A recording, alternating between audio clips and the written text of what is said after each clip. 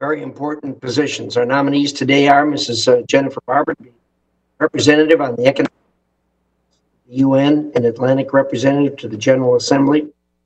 Secondly, Mr. Edward Burrier, to be the Deputy Chief Executive Officer of the International Development Finance Corporation. Lieutenant General Keith Dayton, to be Ambassador to Ukraine. Mrs. Julie Fisher, to be Ambassador to Belarus. And Mr. Alex Wong, to be Alternative Representative for the Special Political Affairs at the UN and Alternative Representative to the General Assembly. Two of our nominees today have distinguished individuals here to introduce them. Senator Cotton and Senator Romney will be introducing Mr. Wong. And we're glad to welcome former Congressman Ed Royce with us, and he'll be introducing Mr. Burrier. I also have a statement I'll be entering into the record submitted by Leader McConnell in support of the Barber nomination. I'm going to postpone my opening statement and ask the ranking member to do the same until after the introductions are made by our distinguished guests. So with that, Senator Romney, member of this committee, and we'll start with your introduction of Mr. Alex Wong. So, Senator Romney, the floor is yours. Thank you, Mr. Chairman. Today, I'd like to introduce Alex Wong to the committee. Alex is nominated to be the alternative representative of the United States to the sessions of the General Assembly of the United Nations and to serve as the alternative representative of the United States for special political affairs in the United Nations. I've been fortunate enough to know Alex for many years, since he served as the Foreign and Legal Policy Director of my 2012 campaign. My extensive firsthand interactions with Alex have led me to the following observations. First, he's brilliant. His ability to focus, concentrate thinking, analyze complexities, organize disorder, and identify opportunities is of the highest order. It's no surprise that he graduated summa cum laude from University of Pennsylvania and was an editor of the Law Review at Harvard. He is loyal and dedicated to America.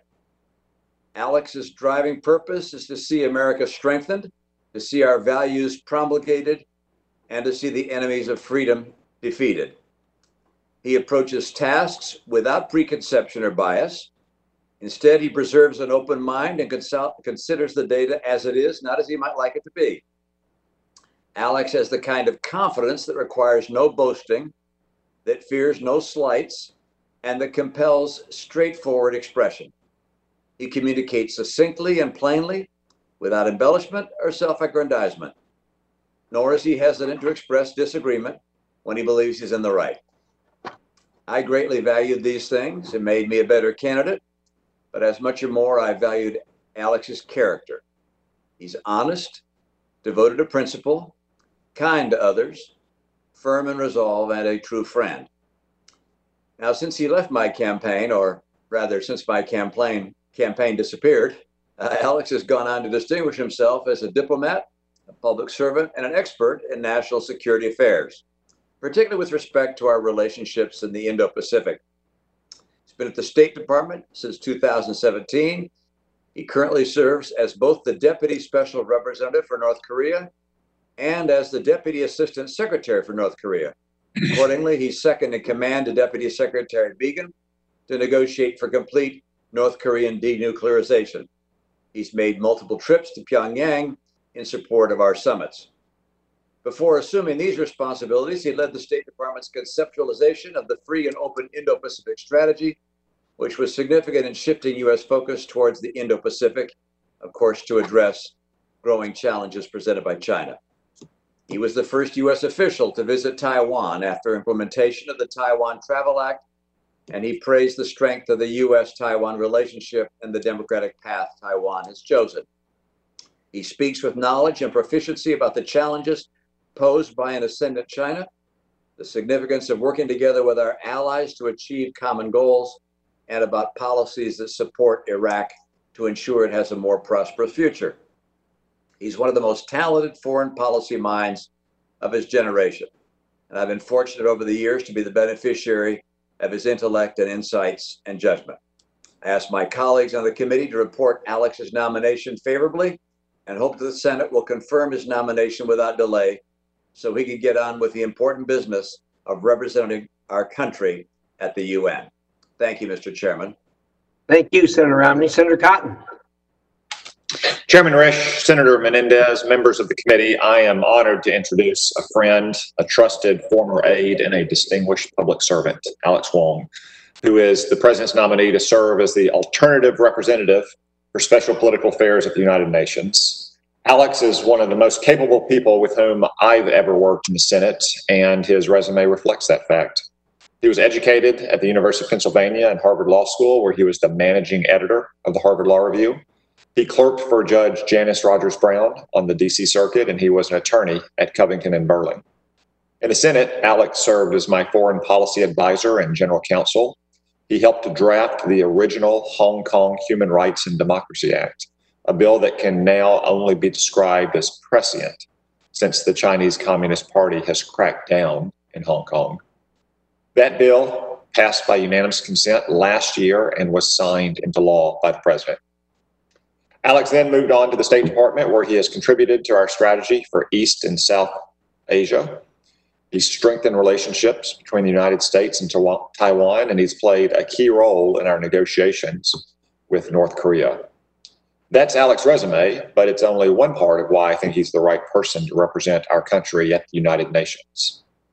Alex is also one of the most cheerful and helpful people I've ever met. He always has a lot on his plate, whether here or at the State Department, but he's never too busy to help a colleague in need. Alex is also a family man. His wife Candace and two beautiful children he and his wife Candace have two beautiful children, Chase and Avery. They obviously can't join us today for obvious reasons, but I know they're very proud of him for good reason, as he is of them. Alex is a patriot who cares deeply for our country and its principles, because he and his family are living embodiments of the American dream. His parents, Robert and Grace Wong, came to America more than 4 decades ago from Hong Kong. They rented a one-bedroom apartment in Queens and worked to make a better life for their family. And their American dream came true. Their son is sitting before you today, ready to represent our country to the world at the United Nations. I know Alex is a man of character and a dedicated public servant because he has proven it to me through his actions. And I know he will fight for America's interests at the United Nations, because only in America could his story be possible.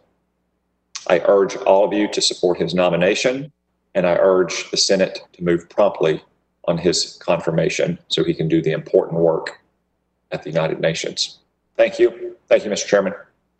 Thank you, Senator Cotton. We're now going to turn to former Congressman Royce. Congressman, we're glad to have you back with us today. It's good to see you, and the floor is yours. Well, Mr. Chairman, thank you. It's good to see you and the members of the committee, and it's good to be able to speak up here, and a great honor to be able to introduce to you my former Deputy Staff Director on the House Foreign Affairs Committee, Edward Burrier. Edward worked for me for 18 years. So he's not only someone I worked with, but someone that I am fortunate to call a friend. Edward first started in my office interning in the Africa Subcommittee, which I then chaired. And at the time, he was still in college at the University of Mary Washington in Fredericksburg. And every day he would make the long commute from Fredericksburg just to volunteer.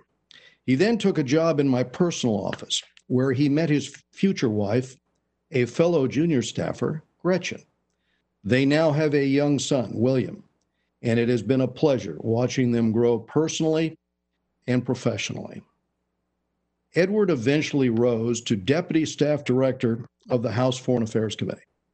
And over the years, Edward was essential in achieving so much, including efforts to prevent the proliferation of shoulder-fired surface-to-air missiles to terrorists, and major legislation sanctioning the regime of North Korea and Iran, which are dangerously pursuing nuclear weapons programs. He found a niche in tracking international rogues, some of who are now behind bars for gun running and creating mayhem, in part because of Edward's efforts. He also produced important reports, including the path-breaking gangster regime, How North Korea Counterfeits United States currency. And that is still relevant today. And he wrote for me hundreds of foreign intrigue blog entries, some of the most captivating foreign policy writing in Washington. In short, Edward was involved in all the major foreign policy issues of the day, helping to make our country safer and more prosperous. He has continued these efforts, first at the Overseas Private Investment Corporation, and now at the newly created Development Finance Corporation, where he works to advance America's interests around the world and to lift the globe out of poverty. He understands the importance of U.S. engagement in the developing world, which is more critical now than ever, as COVID-19 threatens a humanitarian crisis of enormous and tragic human consequence. Edward Burrier not only has the experience required to be the Deputy Chief Executive Officer at the DFC, he also has the intellect, he has the knowledge, most importantly, he has the heart. And I couldn't think of someone more qualified to help lead this organization at this critical time in history. And I am thankful that he is willing to serve. And I thank you again, Mr. Chairman. Ed, thank you so much. We appreciate you coming to the committee, and we certainly appreciate your remarks and that information. We'll now proceed. I'm going to make a few remarks and then turn it over to the ranking member. And let me say, first of all, welcome everyone. These are unique circumstances, and in response to the unique times that we're living in, unique in many, many ways, not just one, but we adapt and we move along. So we've got these 5 nominees. I'm going to talk about each of them briefly here.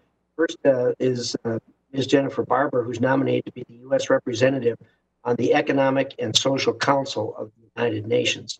This position is tasked with advancing and protecting American interests related to the economic and social programs at the United Nations. Ms. Barber currently serves as a member of the law firm Frost Brown Todd, LLC. Next, we have Mr. Edward Burrier, nominated to be Deputy CEO of the International Development Finance Corporation. This role assists the CEO in accomplishing DFC's objective of partnering with the private sector to finance solutions for some of the most critical challenges facing the developing world today. One recent development I support and would like to highlight is the DFC's decision to include nuclear projects in its portfolio. Mr. Burrier has worked at the DFC since its creation and before that. He was a longtime staffer for the House Foreign Affairs Committee. We turn now to our nominee to be ambassador to Ukraine, retired Lieutenant General Keith Dayton. General Dayton served in the United States Army from 1970 to 2010, 4 decades of distinguished service. Retiring from the military, General Dayton has been the director of the Marshall Center in Germany. Most recently has served as the senior U.S. defense advisor to Ukraine. Over the past year, the U.S.-Ukraine relationship was thrust into the national spotlight. This was unfortunate, but it is time to move forward and make clear that Ukraine enjoys a bipartisan support in implementing reforms, countering Russian malign influence. That's why I was glad last week to introduce the Ukraine Security Partnership Act alongside Ranking Member Menendez and 4 other members of this committee. This bill will further assist the Ukrainian military in its battle against Russian-backed separatists and incentivize military reforms in line with NATO standards. Our next nominee is Ms. Julie Fisher, the ambassador to the Republic of Belarus. Ms. Fisher is a career Foreign Service officer. Most recently, she served as Deputy Assistant Secretary for Western Europe and the European Union. She has also served as the Deputy Chief of Mission at the U.S. mission to NATO. Ms. Fisher, your nomination marks an important step in our relationship with Belarus. If confirmed, you will be first U.S. ambassador to Minsk since 2008. I welcome your thoughts on the challenges that lie ahead in rebuilding the U.S.-Belarus relationship, encouraging reforms, countering Russian and Chinese influence. Finally, we have Mr. Alex Wong, nominated to be alternate representative for special political affairs at the United Nations. This role is involved in overseeing UN peacekeeping operations, disarmament, and international security policies and programs. Mr. Wong currently serves as Deputy Special Representative for North Korea, Deputy Assistant Secretary of State, Bureau of East Asian and Pacific Affairs. With that, Senator Menendez, I'm going to turn the floor over.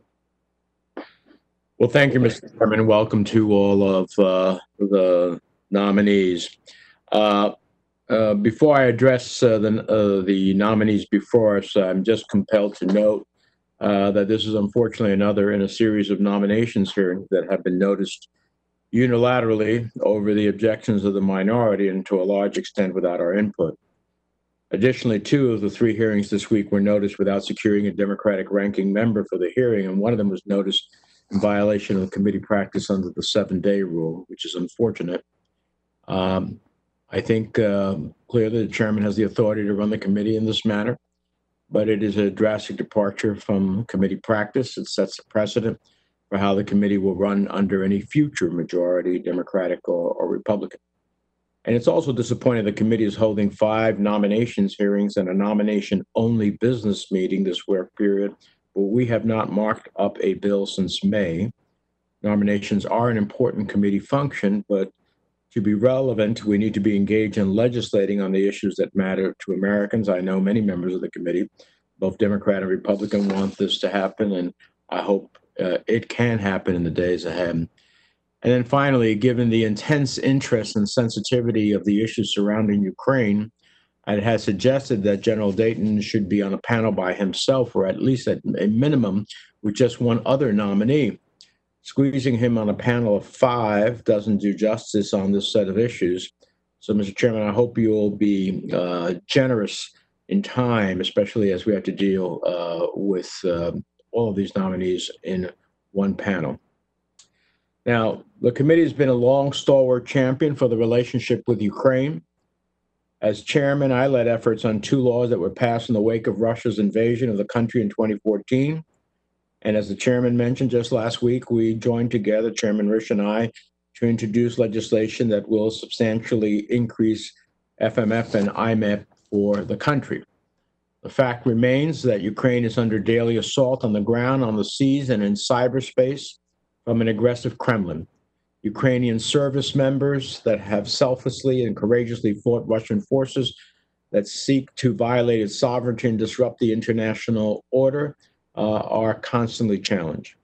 President Trump significantly damaged our standing with Ukraine and undermined our own national security by holding security assistance hostage to his political agenda. That was a challenge to our relationship, which led to impeachment proceedings. It is now more important than ever for the Senate to speak with one voice in support of Ukraine, especially in the provision of security assistance. And I am glad that we were able to send that clear message with our legislation. General Dayton, if you're confirmed, you'll have very big shoes to fill in Kiev. Those of Marsha Yovanovitch and Bill Taylor. Both were not only exemplary diplomats and representatives of the United States, but had the courage to speak truth to power. I hope that you also will be up to that task. Rudy Giuliani and a cast of unsavory Ukrainian characters have not let up their efforts to use Ukraine to interfere in U.S. politics. Others in the Senate seem intent on amplifying their efforts. And I expect that if confirmed, you would not engage in these games, and I would want your commitment towards that end. Ms. Fisher, I'm glad to have you with us today. You're the first nominee to be U.S. Ambassador to Belarus in over a decade. Your nomination comes at a critical time as Belarus's people are rising to demand democracy and respect for human rights in unprecedented numbers. The Belarusian government's move away from Russia is important, but we cannot ignore the voices of the Belarusian people. The centerpiece of our policy on Belarus must be a commitment to democracy and human rights, and I look forward to hearing from you on what steps you would take if confirmed to support the aspirations of the Belarusian people. Ms. Barber and Mr. Wong, welcome. At every turn, the Trump administration has unfortunately sought to undermine multilateral institutions. The administration's actions, in my view, don't make America great. They leave America alone. President Trump's announced intent to withdraw from the World Health Organization exemplifies a culture of blame shifting and isolationism that is self-defeating for the United States. It's astonishing that during the height of a pandemic, the principal institution charged with the leading and coordinating a global response will no longer receive U.S. support. I am likewise deeply troubled by the attempts of the administration to limit gender equality and restrict the rights of women and girls. It is unacceptable that the U.S. government representatives at the United Nations have sought to remove references to long-standing and agreed upon language on gender-based violence and sexual and reproductive health. We must lead the collective commitment to advance fundamental rights and freedoms for all rather than undermine the rights of some. And I look forward to hearing from the nominees on these issues. Mr. Barrier, welcome. You seem well suited for the job, and rounding out the leadership circle of the DFC is incredibly important. However, I have some serious concerns with some of the DFC's actions that I need the nominees' commitment to address, and that includes the authorities that were granted to the DFC under the Defense Production Act executive order signed by the president, as well as concerns with how the DFC is pursuing environmental and social policy. I know you were not there to make those decisions, but I want to hear how you would deal with it if confirmed. With that, Mr. Chairman, thank you. Thank you, Senator Menendez. First of all, I do want the record to be clear that the 7-day rule simply requires that I consult with the ranking member if I'm going to hold a hearing in less than 7 days. As you know, as always, we consulted to our staffs, but as frequently happens, we were unable to reach an agreement. So I noticed the hearing. I share your concerns as far as marking up a bill. I'd love nothing better than to spend our time doing that and less time on the noms. But time is at a premium around here, and as you know, we consult on noms. The process is very slow, and after all, we have to stand up for government before we do anything else.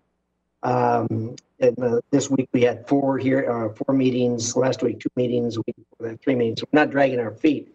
Time is at a premium, but we'll keep moving forward.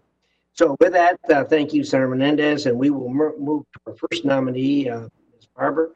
For each of you, your full statement will be included in the record, and without objection, we ask you to keep your remarks to about 5 minutes, and put your full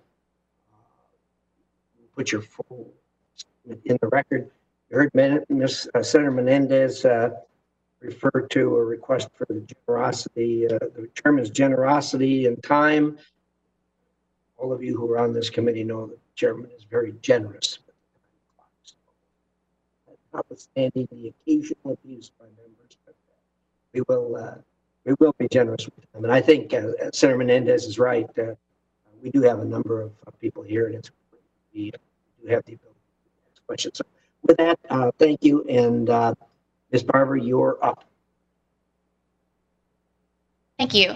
Chairman Risch, Ranking Member Menendez, and distinguished members of this committee, thank you for the opportunity to appear before you today. I am humbled to be considered for the role of U.S. Ambassador to the Economic and Social Council of the United Nations, and if confirmed, would be honored to have the opportunity to serve our country in this capacity. A special thanks to Leader McConnell for his written statement that's submitted to the record and for his support. I would also like to express my gratitude to President Donald Trump and Secretary Mike Pompeo for nominating me, and to Ambassador Kelly Craft for the confidence and trust that she has placed in me. In particular, I want to thank God for preparing this path. My husband, Andy, thank you for your constant love and support. And our daughters, Molly and Lucy, the next generation for whom I am determined to make this world a better place. And the many members of my family and friends who are watching this right now, thank you for the many meaningful ways that you have impacted my life. I would also like to recognize my parents, Kenneth and Laura Yu, who immigrated here from China 50 years ago. My mother is one of 7 children and one of 4 that my grandparents brought to the United States, making the difficult decision to leave 3 behind to pursue freedom, opportunity, and the promise of America. She was reunited with her remaining siblings 19 years later when they immigrated to our country. I grew up working alongside my parents and late grandfather, Sik Chi Yu, in our family's restaurant. Their daily example of sacrifice and hard work and their determination to provide greater opportunity is why it is possible for me to appear before you today, and it inspires me to shine America's light brightly on the UN stage. I would also like to express my appreciation to my colleagues at Frost Brown Todd for their support throughout my legal practice and now as I pursue public service. And finally, I'd like to thank the team at the State Department who helped guide me through this process. It has been 75 years since that day in San Francisco when representatives of 50 nations, weary of the human toll of World War II, signed the UN Charter to create a new organization designed in part to solve problems of an economic, social, cultural, or humanitarian character, and to encourage respect for human rights and fundamental freedoms. The United States remains central to those ideals, and if confirmed, I will proudly carry to the United Nations the unyielding American commitment to human rights, humanitarian response, and economic development. As you know well, that commitment is tested frequently. Many UN member states work to undermine the values that shape the UN in order to advance their narrow agendas and elevate authoritarian ideals. We see instances of this in some of our most pressing challenges today. From the Chinese Communist Party's mismanagement of the COVID-19 crisis and its suppression of democracy in Hong Kong, to the Russian and Chinese opposition to providing necessary humanitarian relief to besieged communities in northeast Syria. If confirmed, I will use my voice and energy to advance the American vision for human rights and fundamental freedoms. I will also carry with me the determination to empower women and girls. It is vital that girls have access to education and that women have equal opportunity in the workplace. We must fuel entrepreneurship and diminish sexual violence and exploitation. The United States must also continue to play a central role in sustaining the UN's humanitarian response system. That system, built around organizations such as UNICEF and the World Food Program, is extensive and where permitted to operate is effective, feeding millions daily and providing assistance to displaced populations. The demands on that system are quickly growing as the world tackles a record number of humanitarian crises and swelling populations of displaced people. I know the deep commitment of Congress in providing for those in dire need. There is no country more generous than ours. Yet, as those needs grow, so does the need for more nations to share in that responsibility. And finally, I will note that American objectives at the United Nations will only be realized if the UN is efficient, effective, and transparent. Reform of UN agencies has been an American priority spanning decades, and I believe that considerable progress has been made.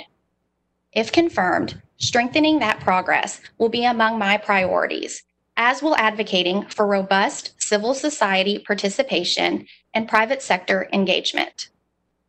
Mr. Chairman, members of this committee, for the United Nations to be relevant for the next 75 years, it must remain true to the values that shaped its original purpose and also rise to meet to the needs of today. If confirmed, I will work tirelessly toward that goal and partner with you in Congress to further American values and interests. Thank you, and I look forward to your questions. Thank you, Ms. Barber, and we will now turn to Mr. Berrier. Edward, you're up. Mr. Chairman, Ranking Member Menendez, and members of the committee, I'm honored to appear before you today as the President's nominee to serve as the first Deputy Chief Executive Officer of the United States International Development Finance Corporation. I greatly appreciate Chairman Royce's kind introduction. I owe more than just my career to the Chairman. As a young staffer on Capitol Hill, I met my incredible wife of 14 years, Gretchen. She and her son, William, are watching today, and I'm grateful for their support. Like me, Gretchen has spent her career in government and knows the demands, responsibilities, and honor that come with being a public servant. I grew up in Fairfax, Virginia, the youngest son of two talented musicians. My father served the United States Army Band for over 30 years. Integrity, respect for others, and most of all, hard work were instilled in me by my parents. As a senior in high school, I volunteered for a local congressional candidate who went on to win a historic election. I was enthralled that I played a small part in that democratic process, even if it was just stuffing envelopes. While at Mary Washington College, I did several internships on Capitol Hill and spent one summer interning for a member of parliament in London. My last semester, I took a commuter train from Fredericksburg, Virginia, to intern at the House Foreign Affairs Subcommittee on Africa, then chaired by Congressman Royce. After graduation, the congressman offered me a job in his personal office, opening mail, answering phones, and giving Capitol tours to constituents from Orange County, California. Little did I know I would spend the next 18 years working for the congressman. I worked my way up from the personal office to the committee and earned a master's degree in national security from the U.S. Naval War College along the way. I became Deputy Staff Director of the House Foreign Affairs Committee in 2013, a position I held for the next 4.5 years. During that time, the committee worked alongside this committee to advance U.S. interests abroad, bolster those yearning for freedom, solidify alliances, and even help put a warlord or two behind bars. Those results were achieved by being consultative, solution-oriented, and working across the aisle. I brought these qualities with me when I transitioned to the executive branch 3 years ago. As Vice President for External Affairs at the Overseas Private Investment Corporation, I led OPIC's efforts both in the interagency and with this committee on the BUILD Act, the landmark legislation that created DFC. I believe strongly in DFC's mission. Simply put, there are not enough government resources to tackle the challenges of the developing world. Through DFC, we can leverage the power of private capital to help meet demands, improve lives, and advance American interests. I've seen firsthand the impact that U.S. development finance can have. I've met with Sharouk, an energetic woman in Amman, Jordan, who took a small loan to start a driving school to empower women. I've met with homeowners in Ghana who achieved that dream thanks in part to DFC financing. And I visited a DFC financed power plant in Togo that is giving the country a chance to power its economy forward. From microfinance to secure telecommunications to infrastructure, DFC support is critical in helping create opportunity and growth. The role of DFC is only expanding as the developing world grapples with a sobering economic outlook in the wake of the COVID-19 pandemic. Times like these are precisely when institutions like DFC are needed most. Of course, this is also when our strategic competitors are looking to take advantage of the situation to advance their influence. If I'm fortunate enough to be confirmed, I look forward to working with the committee to ensure that DFC maximizes its tools and is a robust alternative to authoritarian financing that can leave developing countries worse off. Mr. Chairman, I am committed to U.S. leadership and engagement in the world, and I'm convinced that DFC will be at the forefront of our country's development policy for generations to come. If confirmed, I pledge to work closely with the committee to strengthen DFC's foundations so that the bold vision you had in drafting the BUILD Act becomes a reality. Thank you for the opportunity to appear before you today, and I look forward to your questions. Thank you so much. Appreciate those words. General Dayton, you're up. Chairman Risch, Ranking Member Menendez, and members of this committee. It's an honor to appear before you today as President Trump's nominee to serve as the U.S. Ambassador to Ukraine. If confirmed, I look forward to working with this committee and Congress to continue our strong bipartisan support for the Ukrainian people, to enhance our already deep bilateral relationship, support Ukraine's reform agenda, counter Russian malign influence, and work to fully restore Ukraine's sovereignty and territorial integrity. These steps will be critical to advancing our shared goal of Ukraine joining the Euro-Atlantic community as a free and full member. My name is Keith Dayton. I'm married to Carol, my wife of almost 45 years. We have 3 married children, 5 grandchildren, and 1 more on the way. I've dedicated the past 50 years of my life to public service. I retired from the U.S. Army as a lieutenant general in 2010 after more than 40 years in uniform. And for the past almost 10 years, I have been the director of the George C. Marshall European Center for Security Studies in Garmisch, addressing regional and transnational security issues for both the United States and Germany. Ukraine has been part of my life for 40 years. After I was commissioned in 1970 as a field artillery officer, I learned Russian and graduated from the U.S. Army Russian Institute in Germany as a Soviet Foreign Area officer. It was through the Russian Institute that I had the first opportunity to visit Soviet Ukraine in 1980. I'll never forget the experience of meeting Ukrainians and recognizing the deep pride they have in their history and culture, while appreciating the incredible suffering inflicted on the Ukrainian people by foreign powers throughout their history.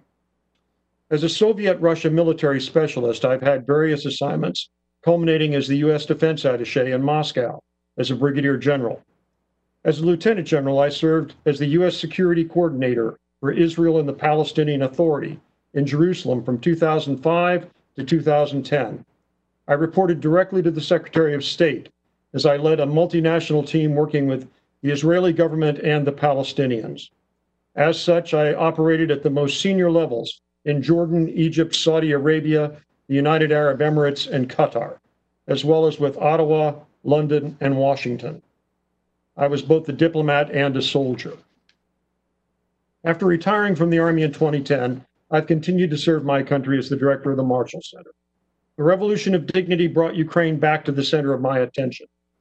Inspired by the fierce commitment to democracy and freedom by the protesters on the Maidan, I directed the Marshall Center to create a comprehensive program of seminars and assistance to Ukraine, focusing on civil-military relations, civilian oversight of the armed forces, and security sector reform. The goal was to help Ukraine's new leadership adopt Euro-Atlantic principles of government and take the steps required to one day join NATO. I'm proud to note that in this endeavor, I've had the enthusiastic help of the U.S. Senate. In October 2018, then Secretary of Defense Jim Mattis asked me to be the U.S. Defense Advisor to Ukraine. In this role, I chaired the Defense Reform Advisory Board, composed of the United States, Canada, the UK, Poland, Lithuania, and Germany. We serve as strategic advisors to the Ukrainian Defense Minister and meet him often. I have come to know firsthand today's Ukraine and its many challenges, and I've developed relationships with supporters of Ukraine in the U.S. Congress, at the Department of Defense, and the Department of State. The Ukraine I encountered as a young man in 1980 was very different from the vibrant and hopeful country I work with as the defense advisor, but fundamental challenges remain the same. Ukraine seeks to rid itself of Moscow's interference, eliminate corruption, and build a government that's accountable, transparent, and responsive to all its citizens. But one thing hasn't changed and will not change, and that is that it's in the national security interests of the United States for Ukraine to overcome these challenges and achieve a future in which Ukraine is whole, democratic, and free. There is much at stake here. Ukraine is trying to achieve a just and peaceful resolution to a conflict created and fueled by Russia that has led 13,000 dead and caused untold suffering. President Zelensky has made ending this conflict a cornerstone of his administration. And while the United States remains an advocate for a diplomatic resolution, we support Ukraine's right to defend itself against Russia's ongoing aggression in the East and resist Russia's illegal occupation of Crimea. At the same time, Ukraine must continue on the difficult path of implementing rule of law, good governance, and economic reform. This is hard work. From the Orange Revolution to the Revolution of Dignity to the 2019 elections that brought President Zelensky and his party to power, Ukrainians have repeatedly demanded accountable leadership, an end to corruption, and transparent, independent judicial and law enforcement bodies that respond to citizens' needs over the demands of oligarchs and other interests. And Mr. Chairman, if confirmed, I will work with Ukraine's leadership to ensure these reforms remain at the top of their national agenda. Mr. Chairman and members of the committee, thank you for this opportunity to talk to you, and I welcome any questions you may have. Thank you, General. We'll now turn to Ms. Fisher. Ms. Fisher. Chairman Risch, Ranking Member Menendez, members of this committee, it is an honor to appear before you today as President Trump's nominee to serve as the first American ambassador to Belarus since 2008.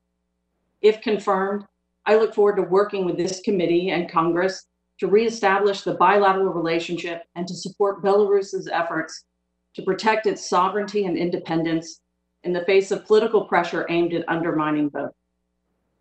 I'm joined today by my husband, Matthew Fisher. He has been a supporter of my career since the day I took the Foreign Service exam, and my achievements are due in large part to his unwavering support.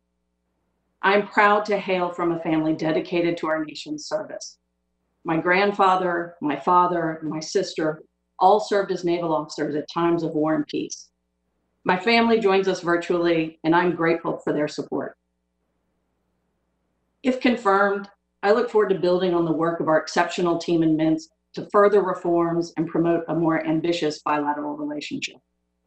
I will bring to this position 25 years of experience, including service at our embassies in Kyiv, Moscow, Tbilisi, and at NATO. Most recently, I was honored to serve as Deputy Assistant Secretary of State, focused on Western Europe and the European Union. Our relationship with Belarus languished for more than a decade, but after Russia's illegal seizure and occupation of Crimea and its manufactured war in Ukraine's Donbass region, we began to see signs of interest from the Belarusian side. Since 2018, and in line with the goals laid out in the National Security Strategy, we have advanced a more engaged approach that recognizes Belarus's right to chart its own future free from foreign dictates. Former Assistant Secretary Wes Mitchell initiated this outreach with his visit to Minsk in late 2018. And since then, we have seen increased engagement from both sides, culminating in Secretary Pompeo's visit to Minsk in February. This Sunday, Belarus will hold its presidential election following an eventful and testy summer. Recent elections in Belarus have been neither free nor fair. Despite efforts to convince authorities to adopt OSCE recommendations, Belarus's 2019 parliamentary elections did not meet international standards, and neither the OSCE nor the Council of Europe will observe the upcoming elections. If confirmed, I intend to support the aspirations of the Belarusian people as they strive for democratic principles, including universal freedoms, civil liberties, and the rule of law. We have encouraged Belarus to address pressing human rights priorities and implement the reforms outlined in the Belarus Democracy Act, which are essential for it to strengthen its international standing and fulfill its people's aspirations. Nonetheless, the government continues to detain and pressure the opposition and impose restrictions on the press, civil society, and certain religious minorities. We have seen numerous incidents of such pressure during the ongoing election campaign, despite some modest improvements in the treatment of political opposition and independent civil society in recent years. In the face of insufficient progress on these issues, our relationship will continue to be bound by the constraints imposed by the terms of the Belarus Democracy Act. However, there is encouraging progress in other areas. Belarus's young generation has a notable entrepreneurial spirit, as evidenced in the dynamic growth of the information technology sector.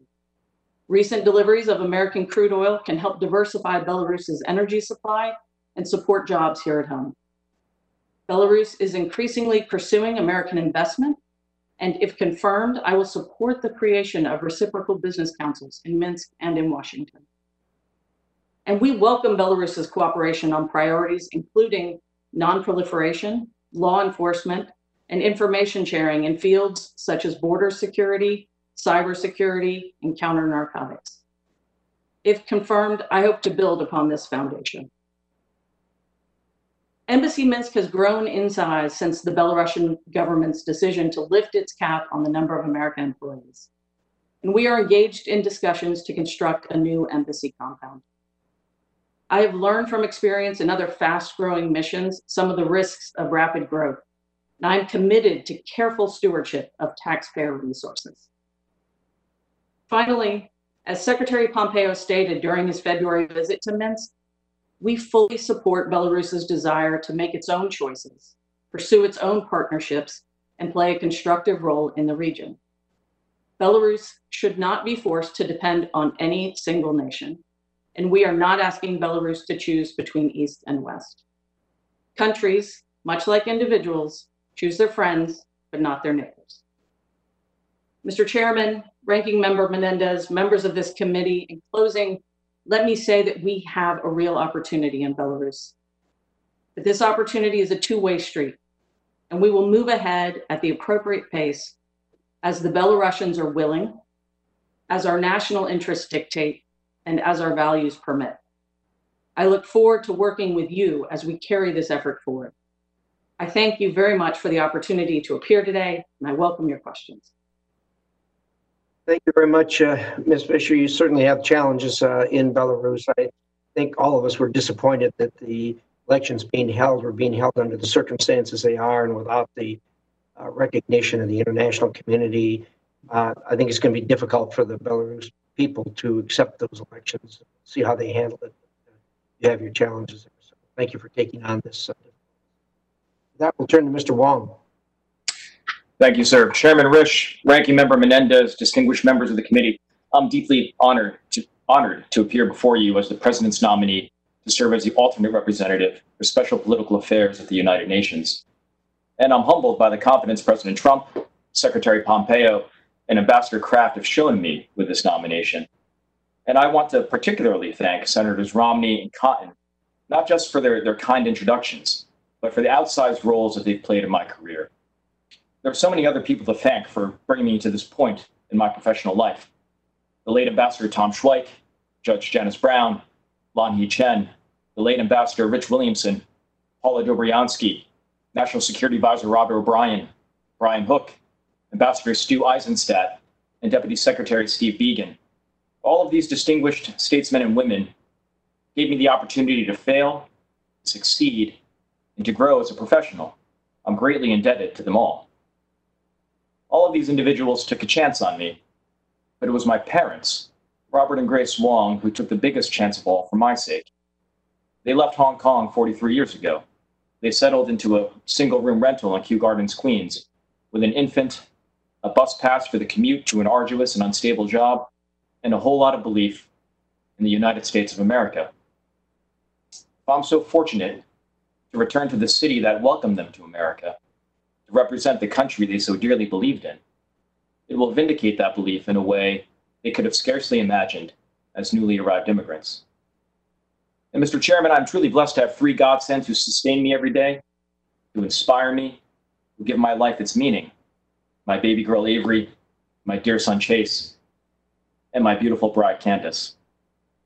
Mr. Chairman, my professional life has been focused on advancing U.S. interests in the foreign policy realm. I joined the civilian surge in Iraq that was so necessary to complement the military surge. I had the opportunity to work as Senate staff to advise and support Senator Cotton on a range of national security matters.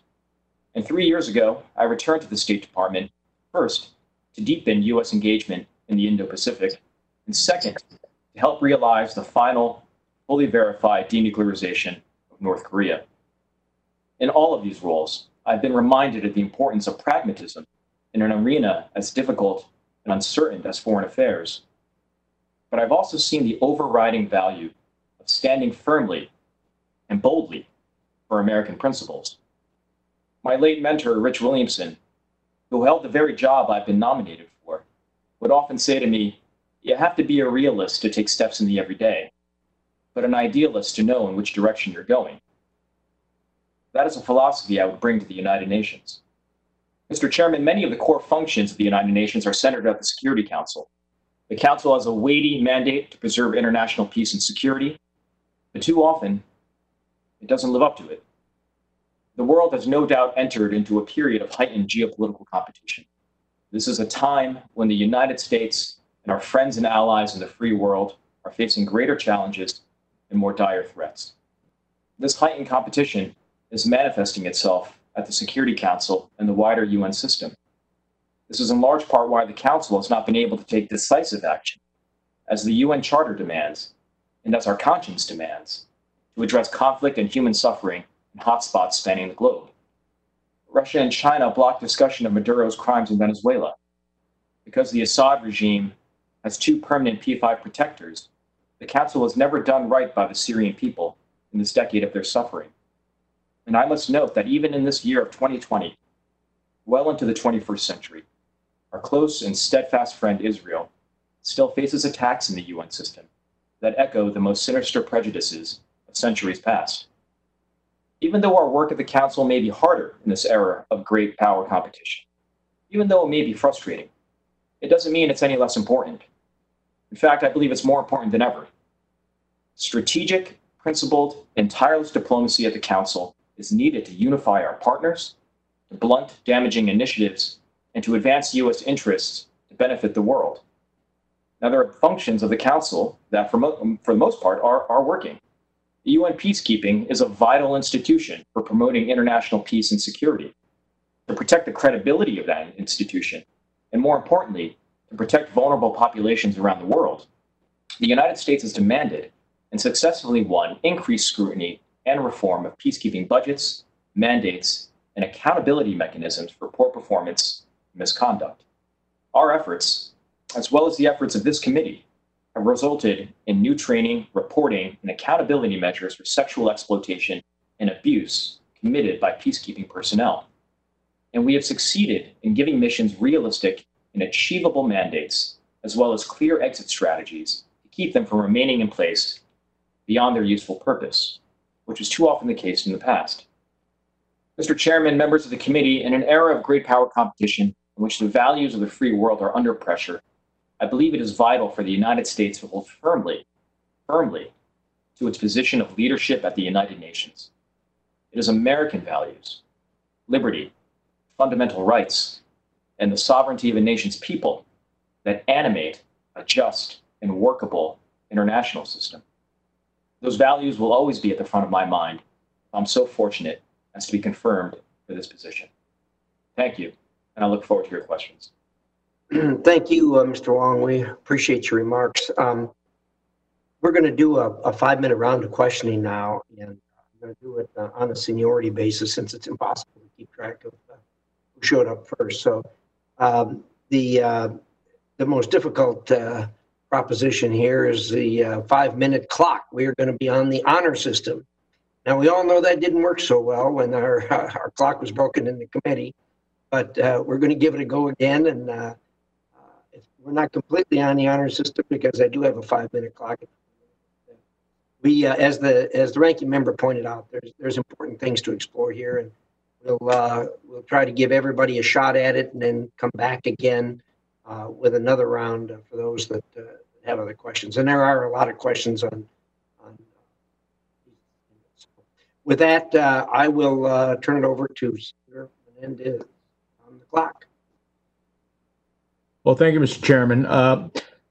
General Dayton, if confirmed, do you commit to not meet with Rudy Giuliani or his associates? Senator, I'm not going to commit to that because I believe that as an ambassador, I would have the obligation to meet with any U.S. citizen and hear them out if they come. But let me assure you, I've spent 50 years in the service to this country. And the guiding principles of my life have been the triad of duty, honor, and country. And anything I would deal with Mr. Giuliani or any other person who approaches me will be guided by strict integrity. You're aware, General, of why I even asked that question, I assume, correct? I'm aware of what I've read in the paper, Senator, but I had nothing to do with, and I was not involved in any way in the episode. I appreciate that you weren't engaged with it, but you are going to be, if confirmed, the ambassador at an embassy which has been rife with the use of political actors to try to influence and undermine the course of U.S. elections. I think that's a high calling and responsibility. So let me ask you this. If confirmed, do you commit to report through the appropriate channels into this committee if you become aware of any efforts to interfere in the November 2020 U.S. elections? Senator, I think if that were to occur, that would be a very reasonable request on your part. I would, of course, consult with my State Department colleagues, but that sounds reasonable to me. Okay, let me refine the question.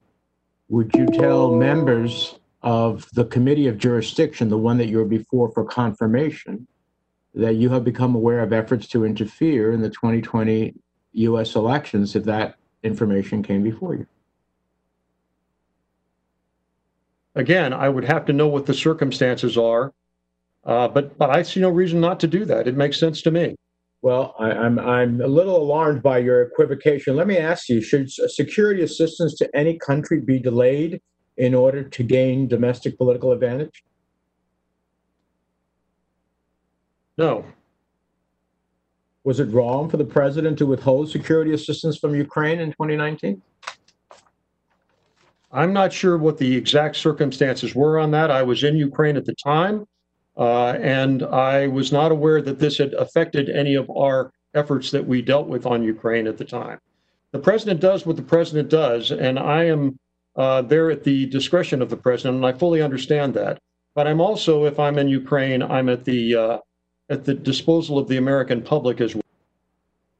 Well, when you take an oath, if you're confirmed, it won't be to the President of the United States, correct?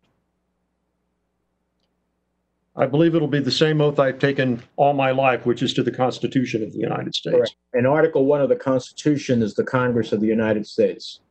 And so I am deeply concerned when nominees equivocate on sharing information with the Committee of Jurisdiction, particularly with a history that we have in Ukraine.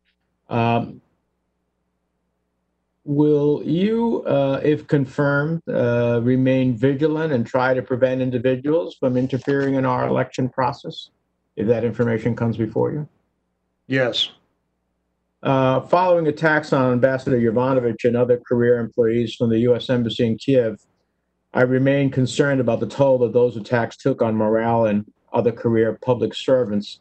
What will you do to boost morale and send a clear message that you support career employees if you're confirmed? For 50 years, Senator, I have been a team builder in the Army and here at the Marshall Center. And I will build a team is already in place. I think they're in pretty good shape. I've met with many of them over the last year and a half, but I will indeed build a team that is united in its efforts to advance American interests in Ukraine. Let me turn to another question. Have you read the Ukraine Security Partnership Act that Senator Risch and I introduced last week? I have not read it in detail. I've read what's in the National Defense Appropriations Act, but I've not read the act that you refer to. What are your views on increasing FMF and IMET security assistance for Ukraine as it encounters Russian aggression? I think it's a very good idea, and it's something I support wholeheartedly, especially with the recent experience I've had of the last 22 months as the defense advisor. Let me turn to Ms. Barber for a moment. Ms. Barber, your career to date has been as a tax attorney. You have no experience in foreign policy, no experience in multilateral diplomacy, or expertise in economic or social issues. But should you be confirmed as the ambassador to this position, you'd be charged to help to coordinate the work of many UN specialized agencies, including the World Health Organization, which the president announced his intention to withdraw from. You also will be representing the U.S. government in critical forums for global coordination on issues of gender and women's human rights, including the Commission on the Status of Women. I have some serious concerns regarding the administration's attempts to restrict women's rights. Do you intend, first of all, how are you going to meet these challenges of being in a multilateral organization, but us withdrawing from multilateral organizations?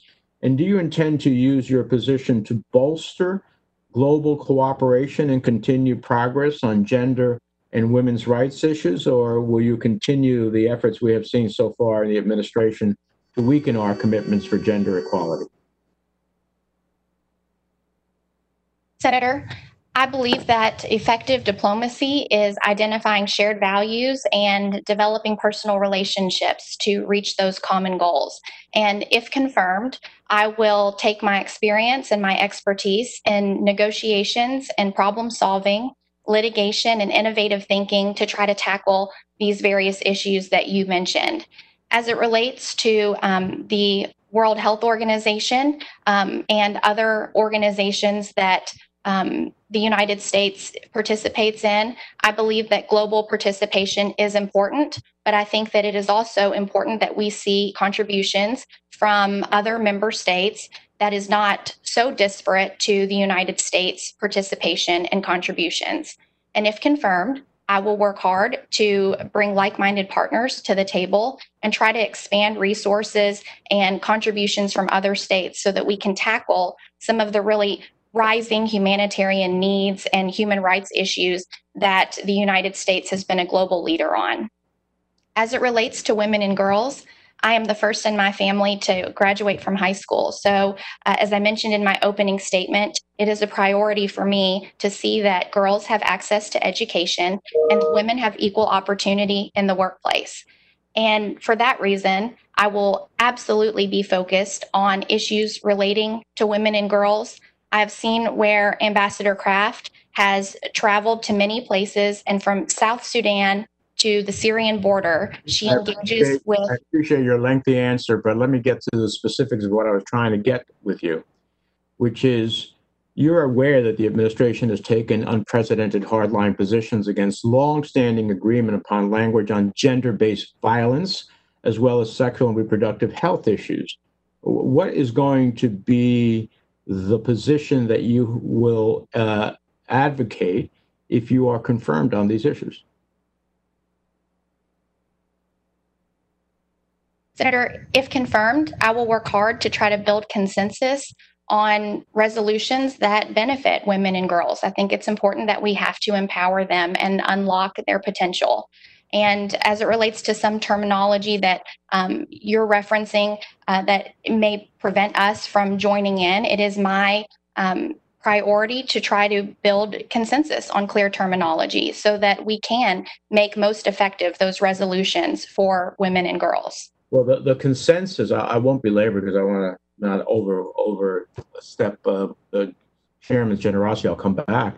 But the consensus has existed.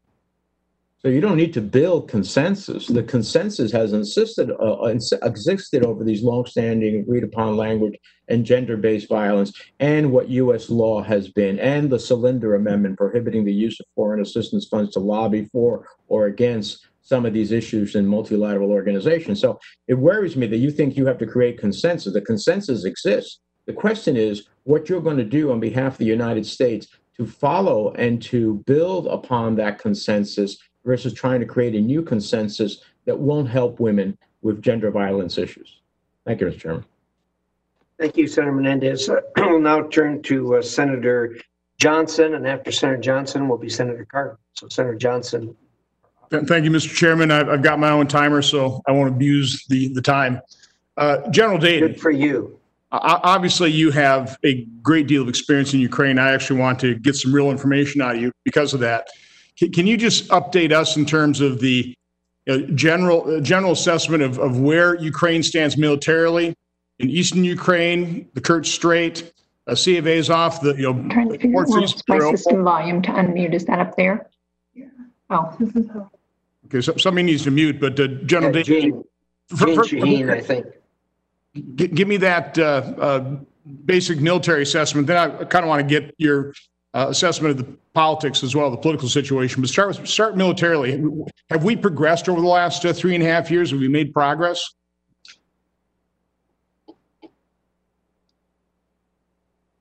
General Dayton. Senator, we've made a lot of progress. We have a lot more to do. I hope this is working right. It looks like you and I may be talking on top of each other. You've hit a big point, though, which is the Black Sea, Sea of Azov, Black Sea. This is going to become a much more important strategic entity than it has been in the past. And where the Ukrainians need a lot more help is going to be with their Navy. It's going to be with their Air Force. They've always had a ground forces-centric military. They need to outgrow that a bit. Now, the situation in the East is stable. Could the Russians invade tomorrow? They could, but they would take a very bloody nose to do it. And I think I would probably leave it at that. But we have a lot of work to do.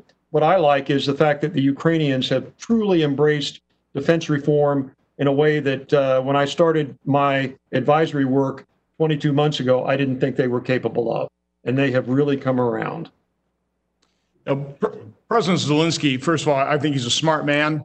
I think he understands the mandate he received from the Ukrainian people to rid the country of corruption. I think in one of his speeches before the high anti-corruption court, he said, we're just not going reduce corruption. He plans to defeat it. It's very difficult in Ukraine. I keep talking about Ukraine having to get past the era of the oligarchs. Can you give us your basic assessment in terms of where, how he's doing, what he's up against, just the challenges from a political standpoint, and as we all recognize, table stakes in any of these Eastern European countries is to reduce the level of corruption so they can attract investment and have a greater economic opportunity.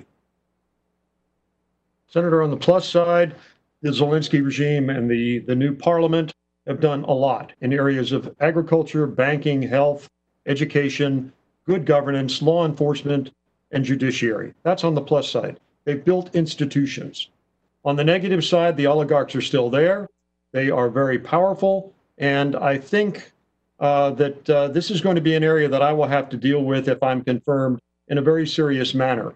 We've gone over a year without a U.S. ambassador to Ukraine, and I really do think that a U.S. senior presence will help President Zelensky deal with some of these issues. But the oligarchs, it's kind of like in Star Wars. The empire is trying to strike back. Zelensky is having some challenges now, and I think he needs a little bit of our help in a way that we have not been able to do it in the last year. Well, one of the issues in Ukraine is, of course, the oligarchs control the media. By the way, we have billionaires control our media as well, but you have total control of the economy as well as the media, and that's a significant challenge for any leader that's trying to rid the country of corruption. Can you basically speak to that challenge? It is a challenge, and you're absolutely right. Mr. Kolomoisky owns half of the radio and television stations in Ukraine, and ones he doesn't own are being broadcast into Ukraine by Russia. We are working on this. I know the State Department has a program working on challenging disinformation that's coming not just from the Russians, but from the oligarchs as well. But this is going to be a long-term project, and it's something that I will definitely get into if I'm confirmed. So just real quick, President Zelensky won with over 70% approval, really a stunning electoral success. Has the media, have the oligarchs done a pretty good job of degrading that public support? Where does he stand publicly right now? Senator, the last poll I saw, he was still at least twice as popular among the public as anybody else, but his numbers are not at the stratosphere as they were before. Of course, they've come down. But again, you have to be careful of the polling there too. As you know, Senator, more than anybody, the disinformation campaigns in this part of the world are phenomenal. And even some of the polling is quite suspect. I think he's still pretty popular. I think if elections were held tomorrow, he'd do very well and would be reelected. But, and I emphasize but, he needs some help because the bloom is off the rose here a little bit. Well, thank you for your service and good luck to you. God bless you. Thank you, Senator Johnson. We'll now move to Senator Cardin. Thank you, Mr. Chairman. And let me thank all of our nominees for their willingness to serve our country. We appreciate that very much. And we also send our thanks to your families because we know this is a family commitment. Ms. Barber, I want to follow up on Senator Menendez's points in regards to the advancement of American values. How do you see the Sustainable Development Goals and our participation in that as a way to advance our goals? Thank you, Senator Cardin. I think the Sustainable Development Goals are an important framework from within which the UN member states need to work. I also think that it may be best enforced locally versus globally. I understand that there is not member consensus on the goals and the prioritization of those goals. And so I'm interested in learning more about how the prioritization will evolve. And I do support them. I think that they provide a strong basis for targets for countries. Are you familiar with Goal 16, which deals with good governance? I am. Well, it states basically we cannot hope for sustainable development without peace, stability, human rights, and effective governance based on the rule of law. My point is this, the record on these goals have been pretty good. It's a universal commitment to deal with poverty, to deal with education, to deal with gender equity, to deal with healthcare, and to deal with good governance now. So it really is an international commitment to achieve these goals, and metrics are developed to show how well we're doing. We have a deadline. You're familiar with the date in which these goals are supposed to be met, 2030? Yes. So how will you use your office as confirmed to make sure that we, in fact, have demonstrable progress in meeting these goals? I could point out in 2019, 357 killings were reported of human rights defenders in 47 countries. That's a matrix that needs to change. So how are you going to use that to advance human rights? Senator, I agree with you, and I will work with the strong team at the U.S. mission that currently exists. I believe that they are focused on the Sustainable Development Goals and that they are working on making sure that the United States makes progress in these areas. So I will continue to build on the momentum that they have and work with them to see to it that we make improvement in these areas. I just would encourage you to work with our committee. There's strong support for holding countries accountable. This is an international commitment effort. We have the private sector working with us as well as governmental entities to advance the end of dealing with poverty and education, but also good governance, which is the key contribution that I think that the United States can make these efforts, and we'll need you championing those issues. Mr. Burrier, I want to just get to one issue. You said you helped develop the BUILD Act, which deals very much with the DFC. Part of that is a commitment that at least 50% of the business is done by small businesses. I mention that specifically because COVID-19 has had just a horrible impact on all businesses, but small businesses don't have the resiliency. So attention to small businesses is even more important now. What commitment can you give us that you will work to make sure that goal is complied with? No, thank you very much, Senator. And obviously, thank you for your leadership on the BUILD Act, and remember working with you and your staff on that provision.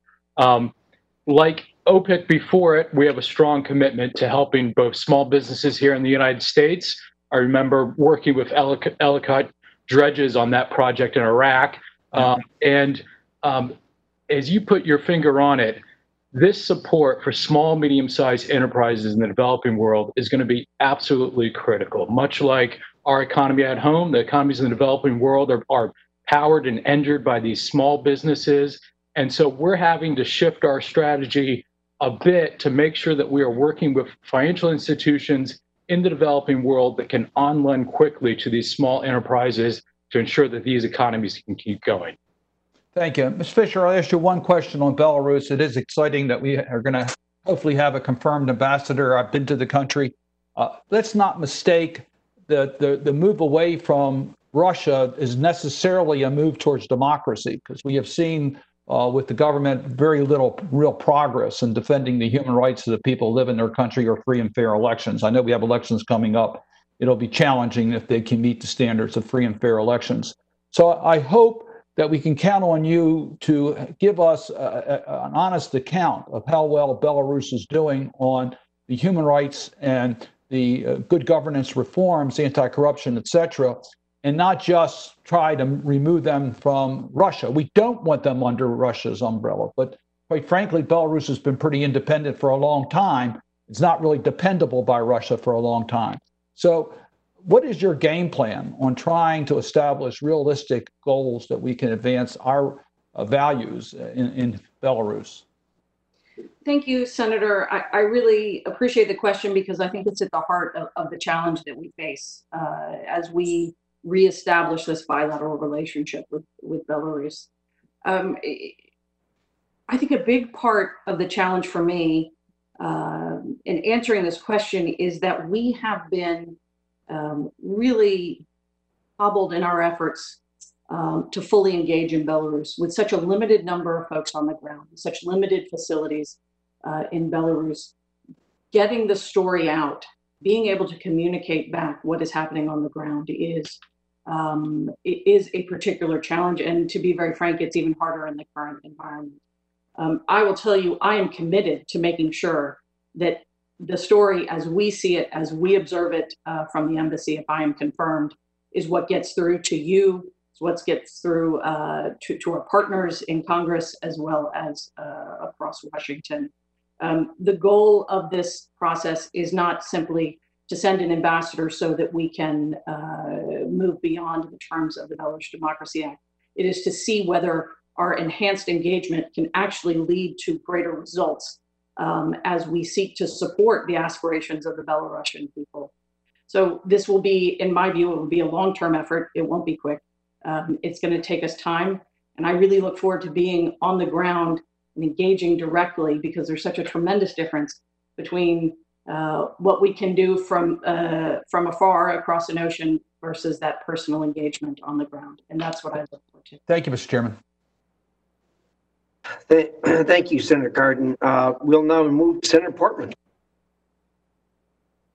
Did you say Senator Portman, Mr. Chairman? I did. That's you. Excellent. All right. Thank you very much. And to all the nominees, I appreciate your willingness to step forward and serve your country at an important time in some really important roles. Lieutenant General Dayton is a star. And Mr. Chairman, I think you know how I feel about him. I think he's the right person at the right time. He has a distinguished military career, and since he hung up his uniform, he's continued to serve as director of the German Marshall Center. And he's used that post effectively, in my view, to increase democracy development in Europe and especially in Ukraine. And he's held, by the way, a number of seminars for members of the Ukrainian military and the Rada. My own staff at the Permanent Subcommittee Investigations has assisted with teaching some of those classes. That's when I first came to know General Dayton. And I believe he's knowledgeable, passionate about the issues, as we've seen today, and has worked hard to make the Ukrainian military a more capable and credible force, and one that does help fight corruption, that does have civilian control. And that's a big accomplishment that I think he is largely responsible for. He's got instant credibility in Ukraine, and we need somebody who can hit the ground running right now. So he's got my support, and I hope my colleagues will support him and continue to work with him.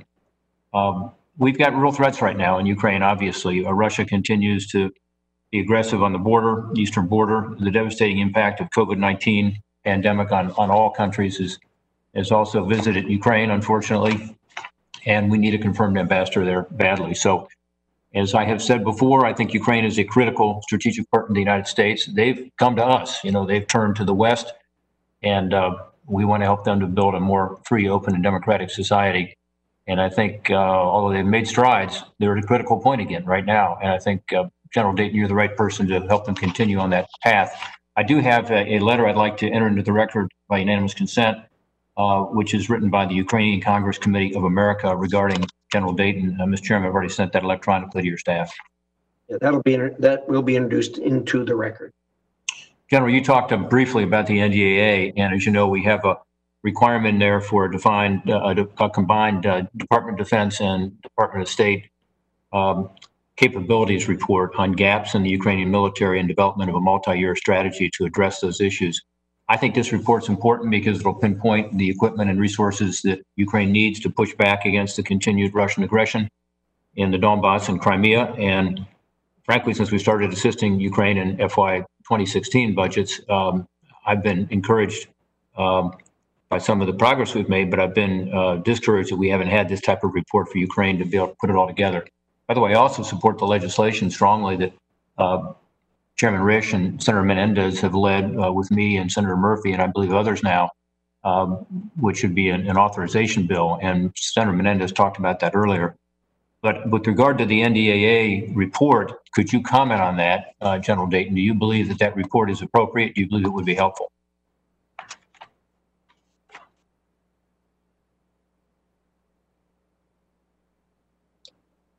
Sorry, Senator, I had a problem with my computer for a second. I think it's very important, and it is a great opportunity for us to get Ukraine to finish focusing on mapping out requirements and priorities with our help. We've been advocating a capabilities-based midterm planning effort for the Ukrainians for the last at least 2 to 3 years. They have a new defense minister. He's taking a very deliberate approach to this problem. And what you have asked for in the NDAA is exactly the tool that I would have wanted to help them get to where they need to be. I think this is very important, and I look forward to reading both the chairman, Senator Menendez's bill as well, which unfortunately I have not yet seen. Great. Well, thank you. The Ukraine Security Partnership Act is what it's called, and I think it's good because it standardizes the amount of security assistance that we'd have in a multi-year strategy, and I think that's important for long-term planning. I think you would agree in dealing with the Ukrainian military. That's something that would be helpful to them. One thing I would tell you in response to our legislation, we had a member of the Russian State Duma committee, the chairman actually, say that Russia may now officially start supplying arms to the Donbas separatists. I thought that was kind of ironic since it seems to me it's pretty clear they've been doing that. But can you comment on that? Yeah, I saw this comment by Mr. Kalashnikov, and I'll tell you, it's really rich. Look, the Russians have about 2,300 people in the eastern provinces of Ukraine currently. They've given them more than 400 tanks, 700 field artillery pieces, mortars, drones, air defense artillery, small arms, crew-served weapons. This is ridiculous. Yeah, sure.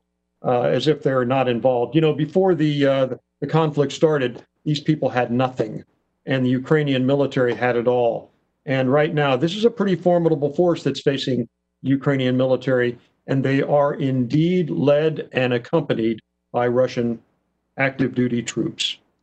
Well, thank you for that. Having visited the contact line, as you know, I've been out there.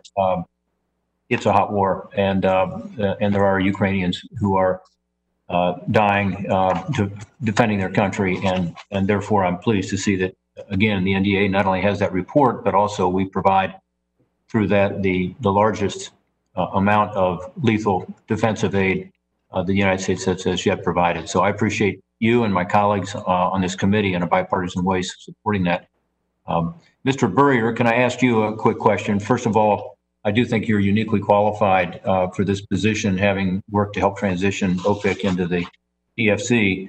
My question to you has to do with what should the DFC be doing going forward? It's recently come into the spotlight because in order to help bring back domestic manufacturing capability in response to COVID-19, the president invoked the Defense Production Act to delegate loan authority under sections 302 and 303 of the act to the CEO of the DFC. This will allow the DFC to make loans targeted at reshoring domestic supply chain manufacturing of PPE, something we all want to see. But because the DFC works now exclusively internationally, it seems a surprising move. And I understand the DFC has a lot of experience going into emerging markets and managing large investments. That said, I'm interested in your opinion as to why the DFC was chosen for this mission over other agencies that do operate in the United States with similar authorities. Sure. No, thank you, Senator, very much for the question. As you noted, the president signed an executive order in May that married DFC's financing skills with the DPA lending authority, with a focus on COVID-19 recovery and relevant domestic supply chains, which we all want to see bolstered. I think it's a sign of the unprecedented time that we're in that the president took such a step. It's a time-limited 2-year authority. I feel very comforted by the fact and want to share with the committee that we have done a lot of work with DOD to wall that off so that these Defense Production Act loans are done under that authority, under DOD resources, and don't impact the resources of DFC's core international mission. So our $60 billion for DFC is reserved for the international development mission. Our appropriations are reserved for our staff, and the DPA loans will be done under the DOD resources. As regards to my role, if confirmed, as you pointed out, that executive order is placed that authority into the CEO. I've been nominated to be the deputy CEO. My background's in foreign policy and development. And so if confirmed, the CEO has asked me to make sure that my focus is going to be on the international mission to ensure that we are laser focused on that, because the challenges in the developing world are just coming at us so hard that we're not going to take our eye off that ball.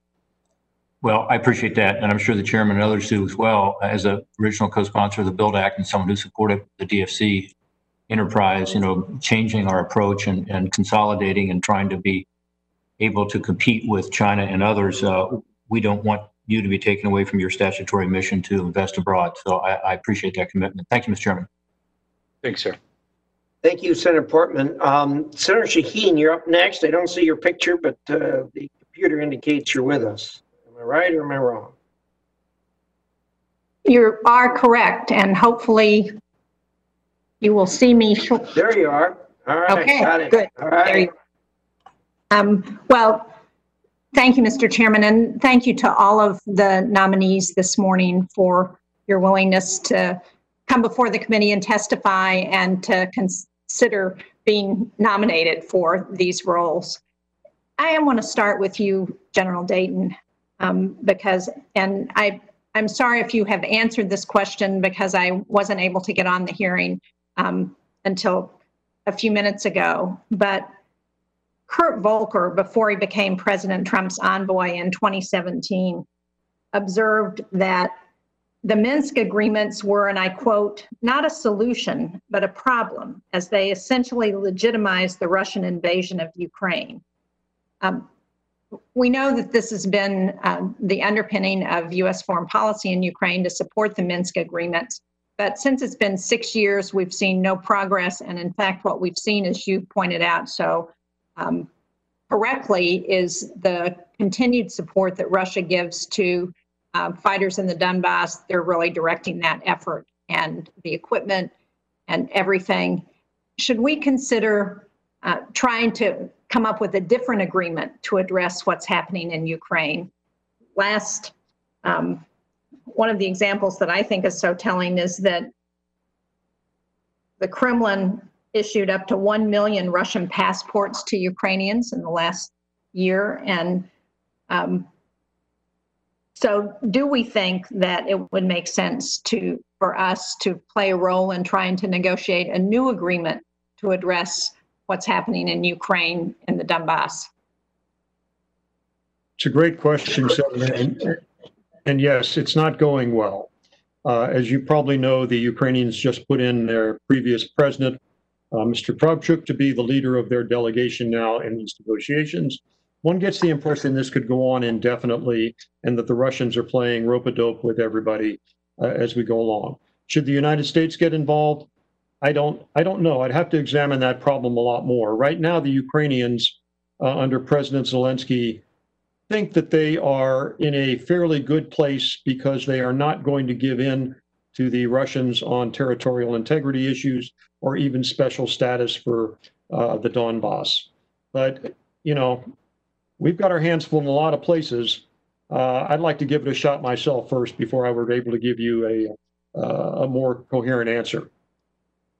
Well, thanks. I appreciate that. I remember when the Minsk agreement was being negotiated that there was a lot of opposition from the Germans and from the Europeans, basically, to the United States providing more weapons to the Ukrainians to fight back against the Russians, and a real ownership of that agreement in a way that they don't seem to continue to have. And so I don't know if you've been able to talk to anyone in the European community about Ukraine and whether they think it's time to look at trying to negotiate a new effort to end the fighting there and to address Russia's interventions. I do talk to Europeans about this. As you know, I'm resident here in Germany. Germany, Lithuania, and the United Kingdom are members of the group that I work with, advising the defense minister. They all believe that we're doing the right thing. They all support the U.S. Arming of the Ukrainians and trying to revamp their defense sector. They think this all makes a lot of sense. The real question is politically, where are these countries? And so far, the European Union countries have been pretty steadfast in sanctions against Russia, and they've had plenty of opportunity to walk away, and they've not done so. So I think that, like I said, I'd like to take a good hard look at this if I'm confirmed, consult with the embassy experts that know about this, consult with the ambassadors of the countries that are involved in the Normandy process, and take it from there. I would add one other thing. I know that Secretary Pompeo, in front of this committee last week, suggested that it's a good time to kind of reactivate the former Kurt Volker position. I strongly agree with that. I think we could use the help. That makes sense to me as well. And I look forward to hearing your assessment once you've been on the job for a while and see if you think there are other things we could do to address what's happening there in terms of the fighting. My next question is for Ms. Fisher. And like others, I certainly share the enthusiasm that we have. We are now sending an ambassador to Belarus for the first time since 2008. And I know that there are some actions that Belarus has taken, which have meant that we feel like it is appropriate now to send an ambassador back to the country. But I want to follow up a little bit on Senator Cardin's question. And as you look at the steps that Belarus would need to take in order for more robust engagement, what kinds of things do you want to see from Belarus in order to begin to see more openings for democratic initiatives, more opportunity to engage with the rest of Europe and move away from Russia? Thank you, Senator Shaheen. I really appreciate the question. In my view, there's a couple of elements of this, but it starts with Sunday. It starts with the elections on Sunday and not taking steps backward from the modest progress we have seen in recent years in terms of the climate for the political opposition and independent civil society. The first component to ensuring that we can continue to grow this relationship is to not see steps backward in the conduct of this presidential election. Beyond that, I think it's incredibly important that we consult with our allies and our partners in the West, in Europe, about where there are opportunities for us to continue to help Belarus build confidence that there's room, that there is space in Belarus for opposition voices, for civil society. Fundamentally, I think the tenets of the Belarus Democracy Act, the requirements that are outlaid in it, and what we are trying to get done is basically to ensure that there is space, to ensure there is space for more than one voice in this country. And it is important to me to understand the dynamics on the ground and what are the pieces as we think about sequencing, as we think about the concrete steps. I don't want to sort of prejudge what that looks like from here at this point. But I'll tell you, I see this committee, I see the members, the staff as important partners in how we gauge our process going forward. There really, there is opportunity for us in Belarus. There's no question about it. And moving beyond the idea that this is a country that is looking only at one other capital or perhaps two other capitals is absolutely essential as we think about security in Europe, in my mind. But we don't do that absent our own values and our own national interests. So I know that they're still in the middle of pandemic in Europe as well, but will there be any independent monitors at the election this weekend? Unfortunately, the OSCE will not be on the ground, nor will the Council of Europe. I don't know that I could say there will be none. Our embassy will have a limited number of teams. We have a limited presence on the ground. We will have folks observing on Sunday. There are already members of our team who are observing the early voting period, which has already started. But that is different from a fulsome observation effort. So I think it will be quite difficult to draw conclusions absent those key information points, those key data points, which we generally look to help inform our judgments about the conduct of elections. What about any civil society monitors? There has been a very interesting, I'd like to characterize it perhaps as a grassroots sort of movement for individuals to report on what they're seeing in polling stations. There's been a reaction from the Central Election Commission to whether or not that is allowed. The way that precincts are being set up is a little different from how it was in the past. There has been a proposal for individual voters to record what they see in polling stations or even potentially their votes. And that is certainly not accepted by the Central Election Commission and the authorities. So we're also, as we think about the pre-election environment, we're also looking at campaign rallies are authorized and they require permission. The cancellation, the late-breaking cancellation of previously approved events is something that we don't need. We don't need people taking photographs in precincts to understand those dynamics. So it is a part of the overall picture of the conduct of these elections. Thank you.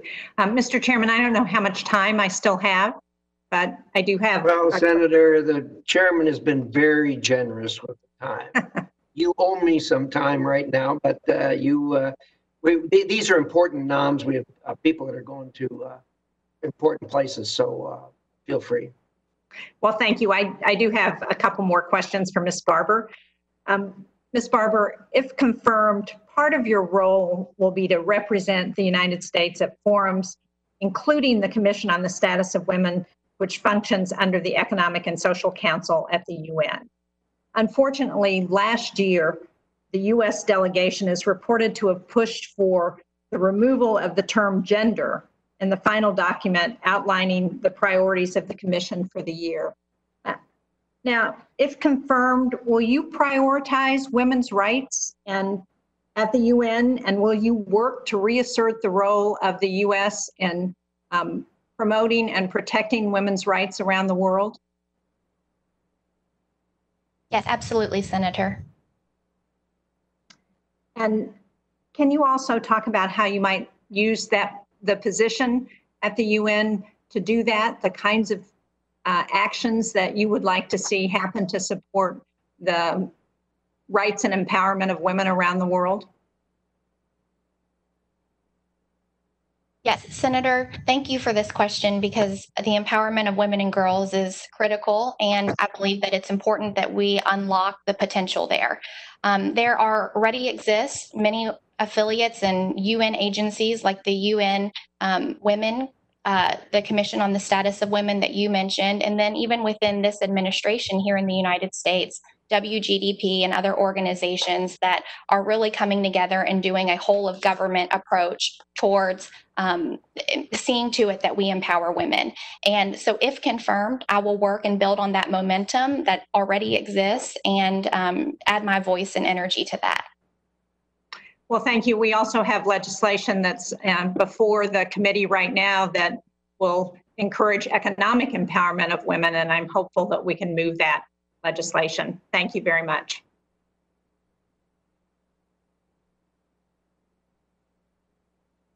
Are you done, Senator Shaheen, then? Yes, so. I have Chris Murphy. I don't see his picture, but I see he's entered. Chris, are you there, Senator Murphy? I guess not. I am. Can you see me? I cannot see you. There is a button on your computer that you can get your grandkids to push for you. I should be here. You're on now. All right, great. Thank you very much, Mr. Chairman, and thank you to all of our witnesses for your willingness to serve. Just one very quick comment before I ask a few questions, and that is to Mr. Burrier. Thank you for your willingness to serve in an agency that we have given a wide-ranging mission to. I would agree with Senator Portman's concerns about the additional responsibilities that have been given to DFC.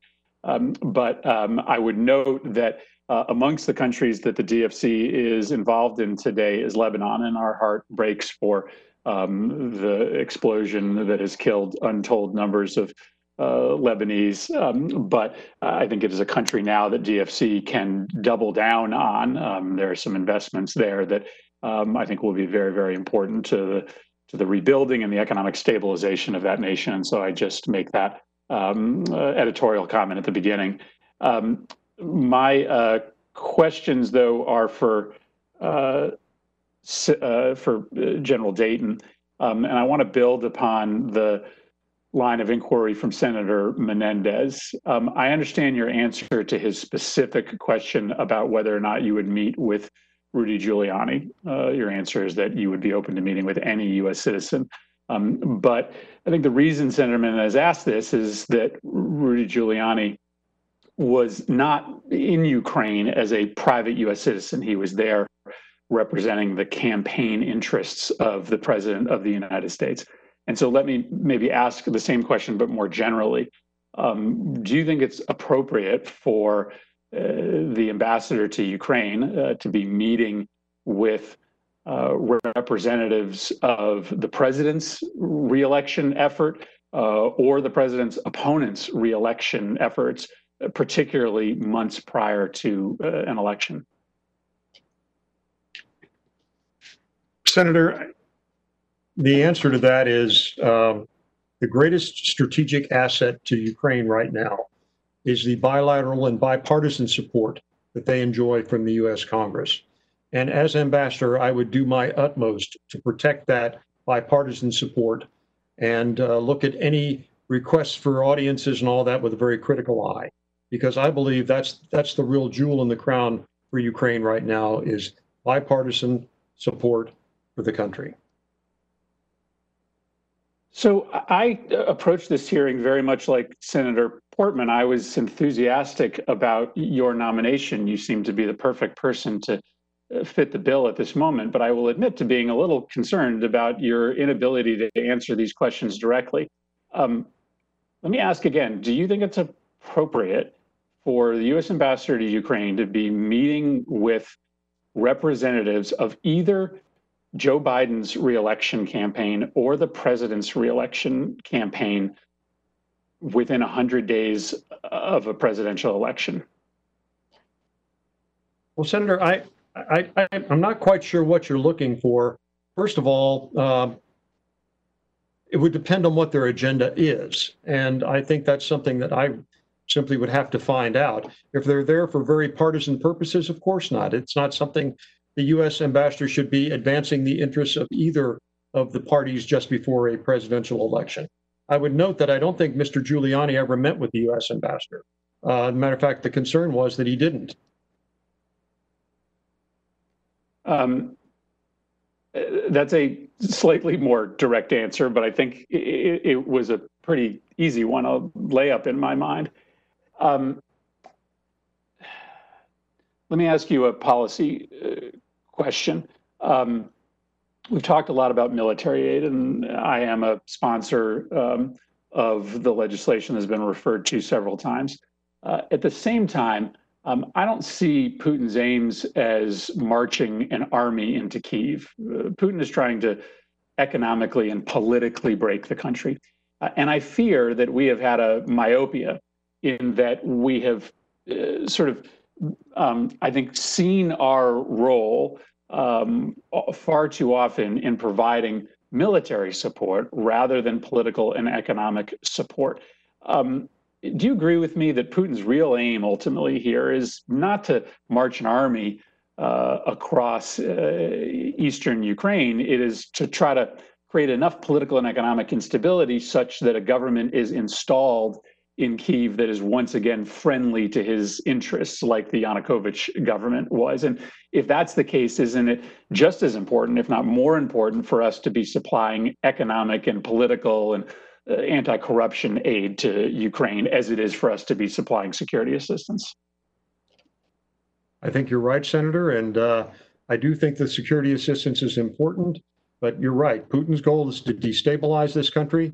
And why fight if he can destabilize the country without fighting? And yes, economic and other kind of assistance is very important, but needs to be tied to genuine reform on the Ukrainian side as well, because all the assistance in the world not tied to reform probably doesn't do much good either. And lastly, General Dayton, as you mentioned, you are an expert not only in Ukraine, but on Germany and U.S.-German relations. The President of the United States has said that Germany has done nothing for Ukraine. Do you agree with that statement? I would tell you that the United States is overwhelmingly the supporter of Ukraine in most ways. I work with a German colleague on my Defense Reform Advisory Board. He would be the first to admit to you that Germany is doing some things, primarily in the area of medical assistance and how you build hospitals and things like that.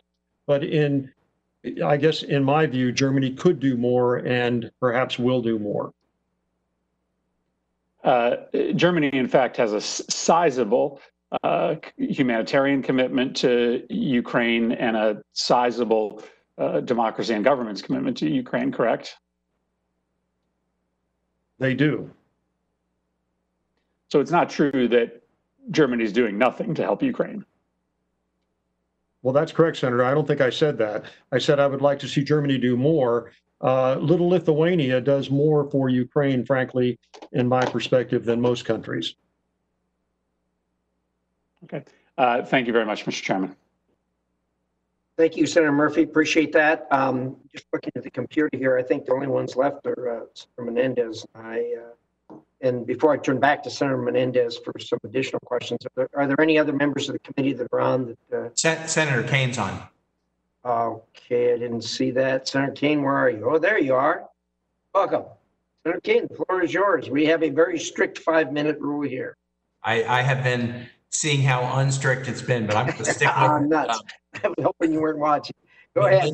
Many of my questions have been answered. I want to ask Alex Wong, if I could, Mr. Wong. I really want to focus on the job that you are currently in, because your work on the North Korea desk, I think, is important work, and I'd sort of like to get a status update from you about what we might expect and how the committee can be helpful in this. I have appreciated when Steve Biegun has come to the committee that he's pretty candid about efforts, but he doesn't oversell results. If there are results, he doesn't try to convince us that there are. And this seems to be a very difficult problem, and I put that on North Korea's shoulders, not on the administration's shoulders. I think we're making a lot of efforts, but as of yet, I've not really seen anything that I would consider a result to celebrate. But share with me, if you will. We had a hearing yesterday about Venezuela, and I think a number of us were trying a lot of things, but we're not seeing the result that we like. Just as we tried a lot of things in Syria, we didn't see the result there that we liked. The current dynamic in North Korea, with North Korea, now testing out, apparently, according to recent news, very small warheads, miniaturized warheads. They're moving forward at a rapid pace, and we haven't yet come up with the strategies in tandem with others to stop them. Is there any reason that members of the committee should feel optimistic about that something is around the corner that might change the equation, or are we seeing a North Korea that's just dead set on doing what they want, and there's little that the U.S. can do to alter their calculation? Senator, thank you for the question, and also thank you for your continued engagement, as well as your colleagues on this committee on this vital issue. You're right. We have not yet, as is obvious, reached the final and fully verified denuclearization of North Korea, which is the objective of the president's policy and of these negotiations. It is a difficult problem set. You mentioned these news reports of the term is miniaturization of warhead work, and that report, that's a UN POE report, or a report on that report, that's not public yet. I haven't had a chance to fully review it, but here's what we know. For years, North Korea has been pursuing nuclear weapons. It's been pursuing missile technology to threaten the region, threaten the world, and to threaten the United States of America. But that's why it's so important for us to have the policy and the strategy that we do. As you know, the strategy starts with an unprecedented international pressure campaign, one that arose from work at the UN Security Council, but also from your committee and the broad, not just sanctions, but diplomatic isolation and overall cooperation with partners around the world to pressure North Korea to show that there are costs for them departing from the international consensus on nonproliferation. but also to use those sanctions and that pressure to channel them into productive negotiations on a roadmap that will implement the complete denuclearization that Chairman Kim committed to President Trump. Now, we are over 2 years on from the Singapore summit. The good thing about the summit, the good thing about the work we've done at the leader level is that we have something we haven't had before, which is a leader level commitment to complete denuclearization of North Korea. But I'll be the first to tell you that we have not yet done the working level negotiations, the hard work of negotiations that we need to do to develop the roadmap to realize that objective. What I will say is the U.S. is ready. You've been in discussions with Deputy Biegun, Special Representative Biegun on this. We have a strong team here, an interagency team ready to negotiate. But we need to continue on the strategy, continue on the pressure, continue to galvanize the world behind the consensus strategy of using pressure, again, to channel North Korea into productive negotiations. Mr. Wong, one more question to show my chairman that I'm going to stick in my 5 minutes, and this will be my last question, and that is, to what extent do we still believe that an ultimate positive resolution of this set will involve significant involvement by China? And how is the current U.S.-China friction making that necessary involvement, if you think that it's a necessary element, more complicated? Senator, thank you for the question. China does have a role to play here. And, we have obviously a very complicated relationship across the board with China right now. But one thing that they have consistently said to us is that they see North Korea as an area upon which we can build cooperation or continue to cooperate. Now, that is a good sentiment. That is a good message. And I do believe we have overlapping interests with China on the peninsula, perhaps not identical interests, but overlapping interests. So we can grow that. But that takes work. That takes diplomacy and communication. And that does take real action and commitment from the Chinese. Now, you remember in 2017 at the UN, China did come aboard with unprecedented sanctions. And they have done a lot to implement those sanctions as far as taking down the two-way trade to really extremely low levels with North Korea. But there continues to be more work that China can do, particularly on sanctions enforcement. And this is a continued conversation that we have with the Chinese, that Deputy Secretary Biegun has specifically with the Chinese. They can do more, but we need to keep the lines of communication open. We won't always agree, but we should continue to communicate, continue to work together. Because again, we do have overlapping interests on the peninsula. Mr. Wong, thank you. Mr. Chair, cede back. Thank you, Senator King. That was an important line of inquiry, and I appreciate you doing that. Is there, besides myself and Senator Menendez, are there any other members of the committee on the call? Jump in. If not, Senator Menendez, I'll recognize you again. Thank you, Mr. Chairman. Let me go back to General Dayton. General Dayton, just so I understand, is it your view that if confirmed, your responsibility as the U.S. ambassador is to not only report and share information with the executive branch, but also Congress? Of course, Senator, I do believe that. And let me clarify something for both you and Senator Murphy, if I may. The questions originally came in about Mr. Giuliani, and I'd like to put Mr. Giuliani off to the side for a second. If I, as the U.S. ambassador in Kyiv, have any indication that there is any kind of election interference going on using Ukraine as a lever to do that, I would, of course, report that directly to this committee. I think you have a right to know that. I think I have an obligation to report that to you. I hope I didn't make it unclear. What I was trying to say was that, if somebody wants to see me, I'll critically assess. But as far as the responsibilities of this committee, in a case like that, I agree with you on that. Well, I appreciate that additional clarification. It's very helpful. Let me ask you this on two substantive questions. If Congress was to pass additional legislation to increase security assistance for Ukraine, what sectors of the Ukrainian security forces would you propose be strengthened? It's a great question, Senator, and we're already working on it. The answer is the Navy, and the answer is the Air Force. Those are the two sectors that need the most work. And we are already working on that largely through the generosity of your committee in the U.S. Senate.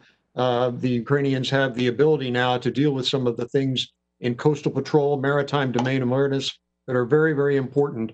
And as I said earlier, the Black Sea, in my view, will become an increasingly important area for all of us to be looking at strategically.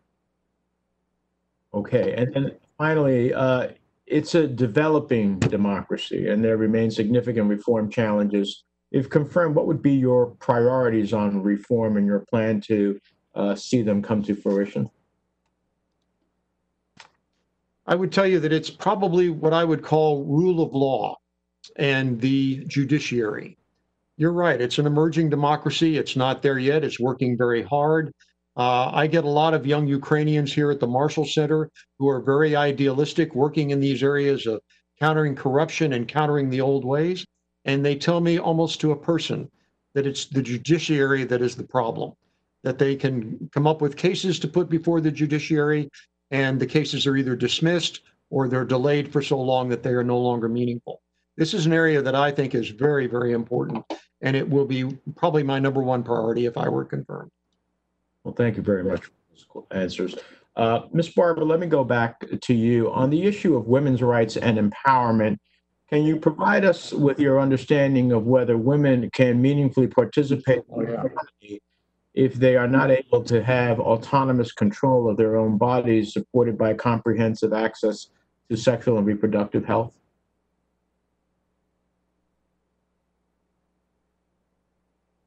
Senator, I will say that the United States has historically and continues to be the largest contributor for programs that help women and children, the health and wellness of women.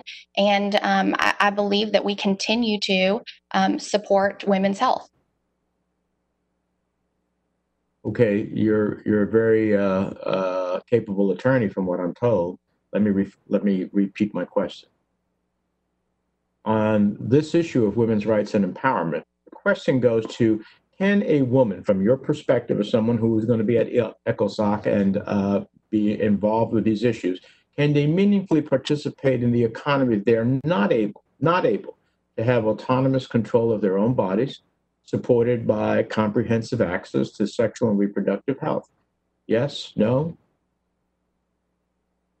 Senator, I would say that it's a difficult question to answer, but I believe that women, we need to help women find ways to meaningfully participate in their economies. And I think that they can, but I think that in some countries, they need help. And if confirmed, I look forward to adding my voice to the United States efforts that already exist to helping women. Well, I appreciate that, but here's the problem. You're going to be in a position in which the issues that I have just raised with you are going to be a significant part of your portfolio. You may want to skirt them with me. You may not want to offend somebody who maybe has been part of your nominating process, but you will be representing the totality of the United States of America. And our law has been very clear in this regard. Our pursuits, our engagement has been very clear in this regard. So you leave me unnerved by your answer. Let me ask you this: will you commit to complying with the Solgender Amendment prohibition on lobbying for or against abortions in multilateral forums?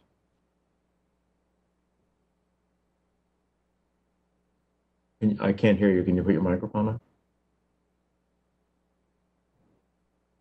Yes, Senator. Thank you. All right. Let me turn to Mr. Wong. Mr. Wong, over the past several years, the U.S. has taken actions that have downgraded its engagement with a number of critical UN bodies and peacekeeping UN bodies and programs. It's racked up nearly $1 billion in arrears on its UN peacekeeping dues, withdrawn from the UN Human Rights Council, withheld funding for the UN Human Rights Office, abrogated its participation in other UN institutions and initiatives, including the Paris Agreement, most recently submitted paperwork to withdraw the United States from the World Health Organization in the midst of the global pandemic. So, as someone who's being nominated to participate in probably the premier multilateral forum, do you agree with these decisions to withdraw from key multilateral bodies at a time in which the world faces enormous global issues? Sarah, thank you for the question. Let me just start by saying I think the UN is a vital institution. I think the UN system, largely due to U.S. leadership and U.S. funding over the decades, has developed a number of institutions to benefit not just U.S. interests, but to support the UN Charter, namely speaking of peacekeeping operations, World Food Program, UNICEF, counterterrorism bodies, a whole phalanx of bodies that we support and we continue to lead and are the #1 funder of. Now, you've talked about withdrawal from certain organizations.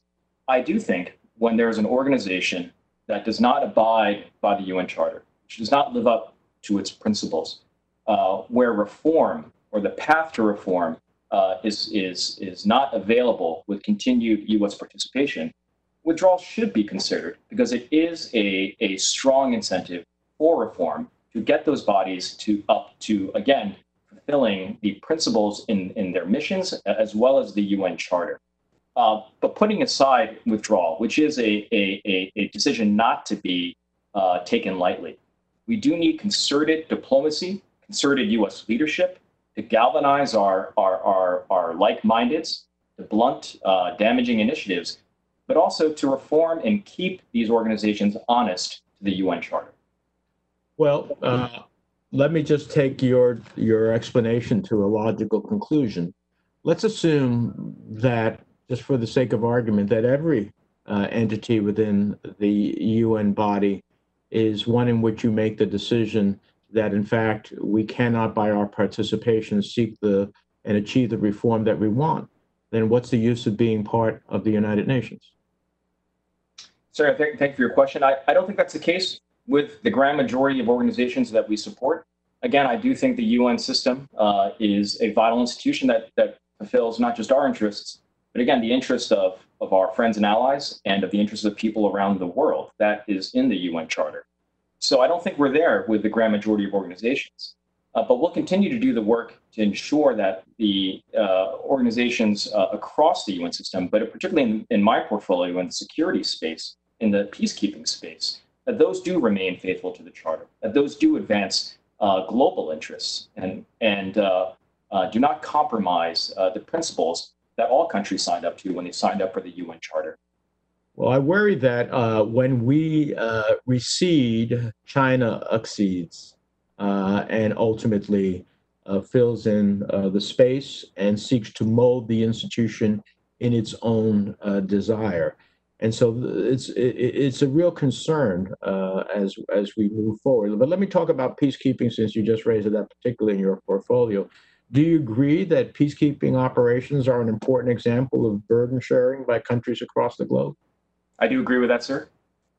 And if confirmed, will you work to ensure that peacekeeping operations continue to prominently feature in the UN's efforts to mitigate conflict? I do, sir. But what happens when we promote those views, which I agree with you on, I agree with your answers, particularly to our allies when we fail to honor our financial commitments to missions that we ourselves have voted for on the Security Council? Senator, thank you for the question. I agree with you that peacekeeping operations have to be appropriately funded so they can complete their missions. They need to be effective to create stability in terms of security so we can hand it off to have ultimate political stability in these hotspots around the world. Now, you've mentioned arrears, you've mentioned funding. I do want to note, the United States remains by far the #1 funder of peacekeeping operations around the world. But we do abide by the policy, and I think a legislative policy, that we should not fund more than 1/4 or 25% of the budget. I think our assessment, if my numbers are correct, are around 27.8 or 28%. So we are falling short of that. That's because of, I think, a very reasonable policy. We supply 1/4 of these of these funds.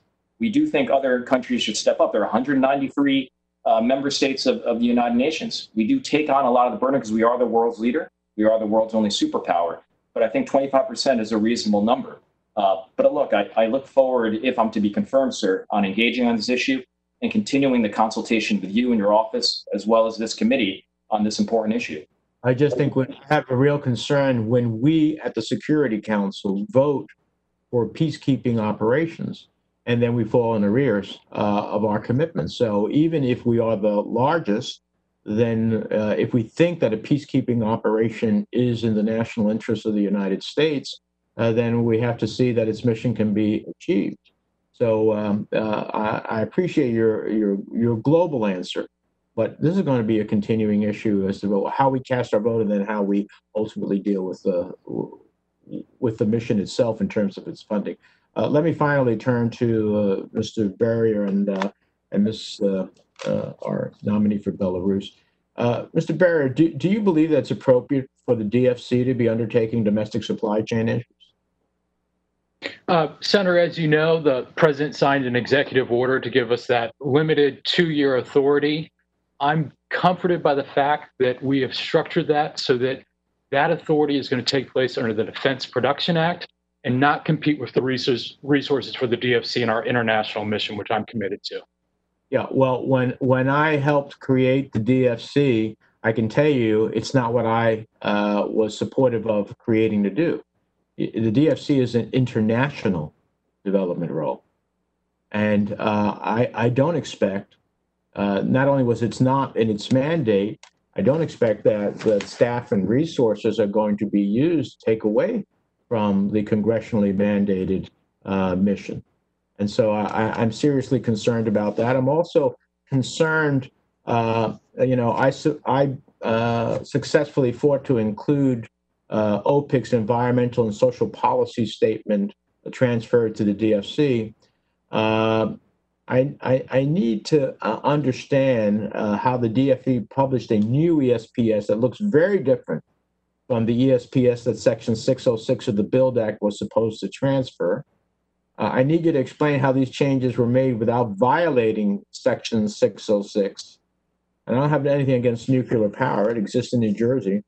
But I'm very skeptical of the DFC's new policy to consider proposals to build nuclear power plants in developing countries regarding security, environmental concerns, long-term debt, management constraints that nuclear plants would be crippling to many developing countries. So explain to me how what you all did as it relates to that provision doesn't violate what the law actually says. Yeah, no, thank you very much, Senator. And I've worked with your staff on that provision. Section 1466 of the BUILD Act did transfer OPIC's environmental policy to the DFC. Since that time, we did voluntarily notice for a period of public and comment a proposed change to the OPIC's nuclear policy. That was a voluntary effort on our end. We thought that it made sense that since BUILD Act was part of modernizing our development finance capabilities, to see if it made sense to take a fresh look at that policy. We heard from many members of the committee, got a lot of support for that change to allow us to consider nuclear projects. But I want to assure you that that does not change the countries that we would operate in or our developmental mandate. We believe strongly that energy is a key driver of economic development and see a role for the modern small medium reactors that are coming online in the future, and want to work closely with the committee as that policy develops to ensure that you have the information you need. Well, if you're confirmed, but I will follow up with the agency no matter what, but if you're confirmed, I definitely want to follow up with you to make sure that what was the law maintains not only in its actions, but in its spirit as well. And finally, if I may, Mr. Thank you. Ms. Fisher, let me ask you, we rejoice in seeing the movement that Belarus is taking, but the president of Belarus may be moving away from Moscow, but he's clearly not moving towards democracy. Do you agree with the principles that were laid out in the Belarus Democracy Act? Yes, sir, I do. You know, how should the United States approach the issues of sanctions with respect to Belarus? Senator, I would urge that we approach them carefully. I would not support any hasty judgments to move on sanctions. I think they were put in place for specific concrete reasons, and the absence of progress in those areas, we should, I would suggest, consult very carefully between the administration and this committee as to our assessments and our judgments of progress that we may or may not see with regards to those conditions. Let me phrase it this way. Do you agree with the current posture where sanctions are suspended but could snap back in the event of a regime crackdown? I think that the suspension of those sanctions has been a very useful tool in this moment. And I do believe that they are something that they are a very valuable tool for us should we see steps backward. It's very hard for me to predict when, if, what are the precise conditions under which we would do that, particularly given how challenging it will be to understand conditions on the ground in the coming days and weeks. With the lack of observer missions, the limited number of people who will be observing these elections, but the suspension is a very useful tool for us. Yes, sir.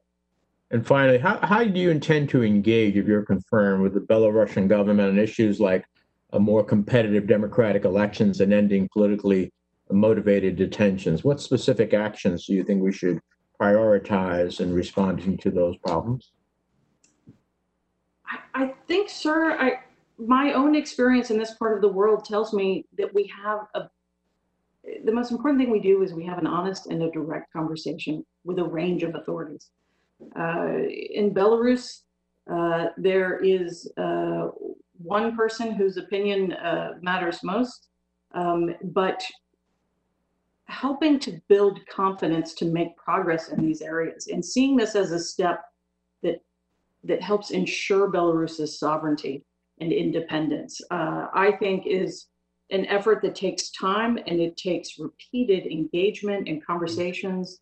I think the importance of a message that is unified from Washington, and I think we have had really out of Washington, we have spoken very clearly, I think, with one voice, and that's been very useful.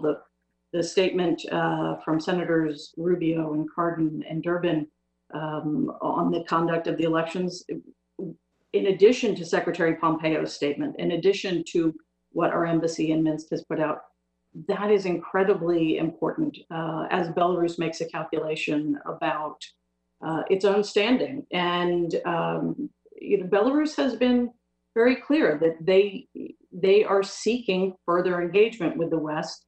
Well, just as it's very clear how many strings are attached to Moscow's engagement in Belarus. It's also clear the high costs of doing business with Belarus. But for us in the West, and not just the United States, but for us in the West, seeing Belarus make progress in these areas it's absolutely essential. Well, thank you, Mr. Chairman. You have been true to your word. You've been very generous with the time. I appreciate it, considering the size of the panel. Thank you, Senator. I want to comment just very briefly on your conversation with Mr. Burrier regarding the mission of the DFC and the way they're operating that. I think Mr. Burrier laid out really clearly, and I sincerely appreciate your concerns regarding the issues you raised. The DFC's job is clearly spelled out. There's nothing more important to development than electricity and energy. Right now in my home state, the Idaho National Laboratory, which was a birthplace of nuclear power in the world, has built 52 different reactors. They're now in the process of building what they call the SMR, the small modular reactor. And even before that one's done, they've moved to the micro reactor that is actually portable. It's on a trailer. These things are going to be absolutely critical to development in difficult parts of the world. So I applaud what DFC is doing in that regard. And I'm not by that challenging your concerns about that. I think they're concerns that that should be considered. But as we move forward, I think we all need to join together, particularly when we have the ability to do 1, 2, 3 agreements, and that hopefully will spread the use of electricity around the world and do it where we don't get proliferation. And we are the vendor instead of countries and vendors who don't care about nuclear. So those are just a few more remarks that I have, but in no way do I demean what your thoughts regarding the operation. So thank you, Senator. So with that, we're going to end the hearing, and thanks to our nominees, certainly some talent here, and especially thanks to your families who will share in sacrifices that you make. We truly appreciate that on behalf of the committee and the Senate. I want to extend our appreciation for that. For the committee, the record will remain open until close of business tomorrow, and any questions that are asked, we'd appreciate that those of you who are nominees get back very quickly as possible to get those questions. Thank you, and thanks to all for participation in the hearing. With that, the hearing is adjourned.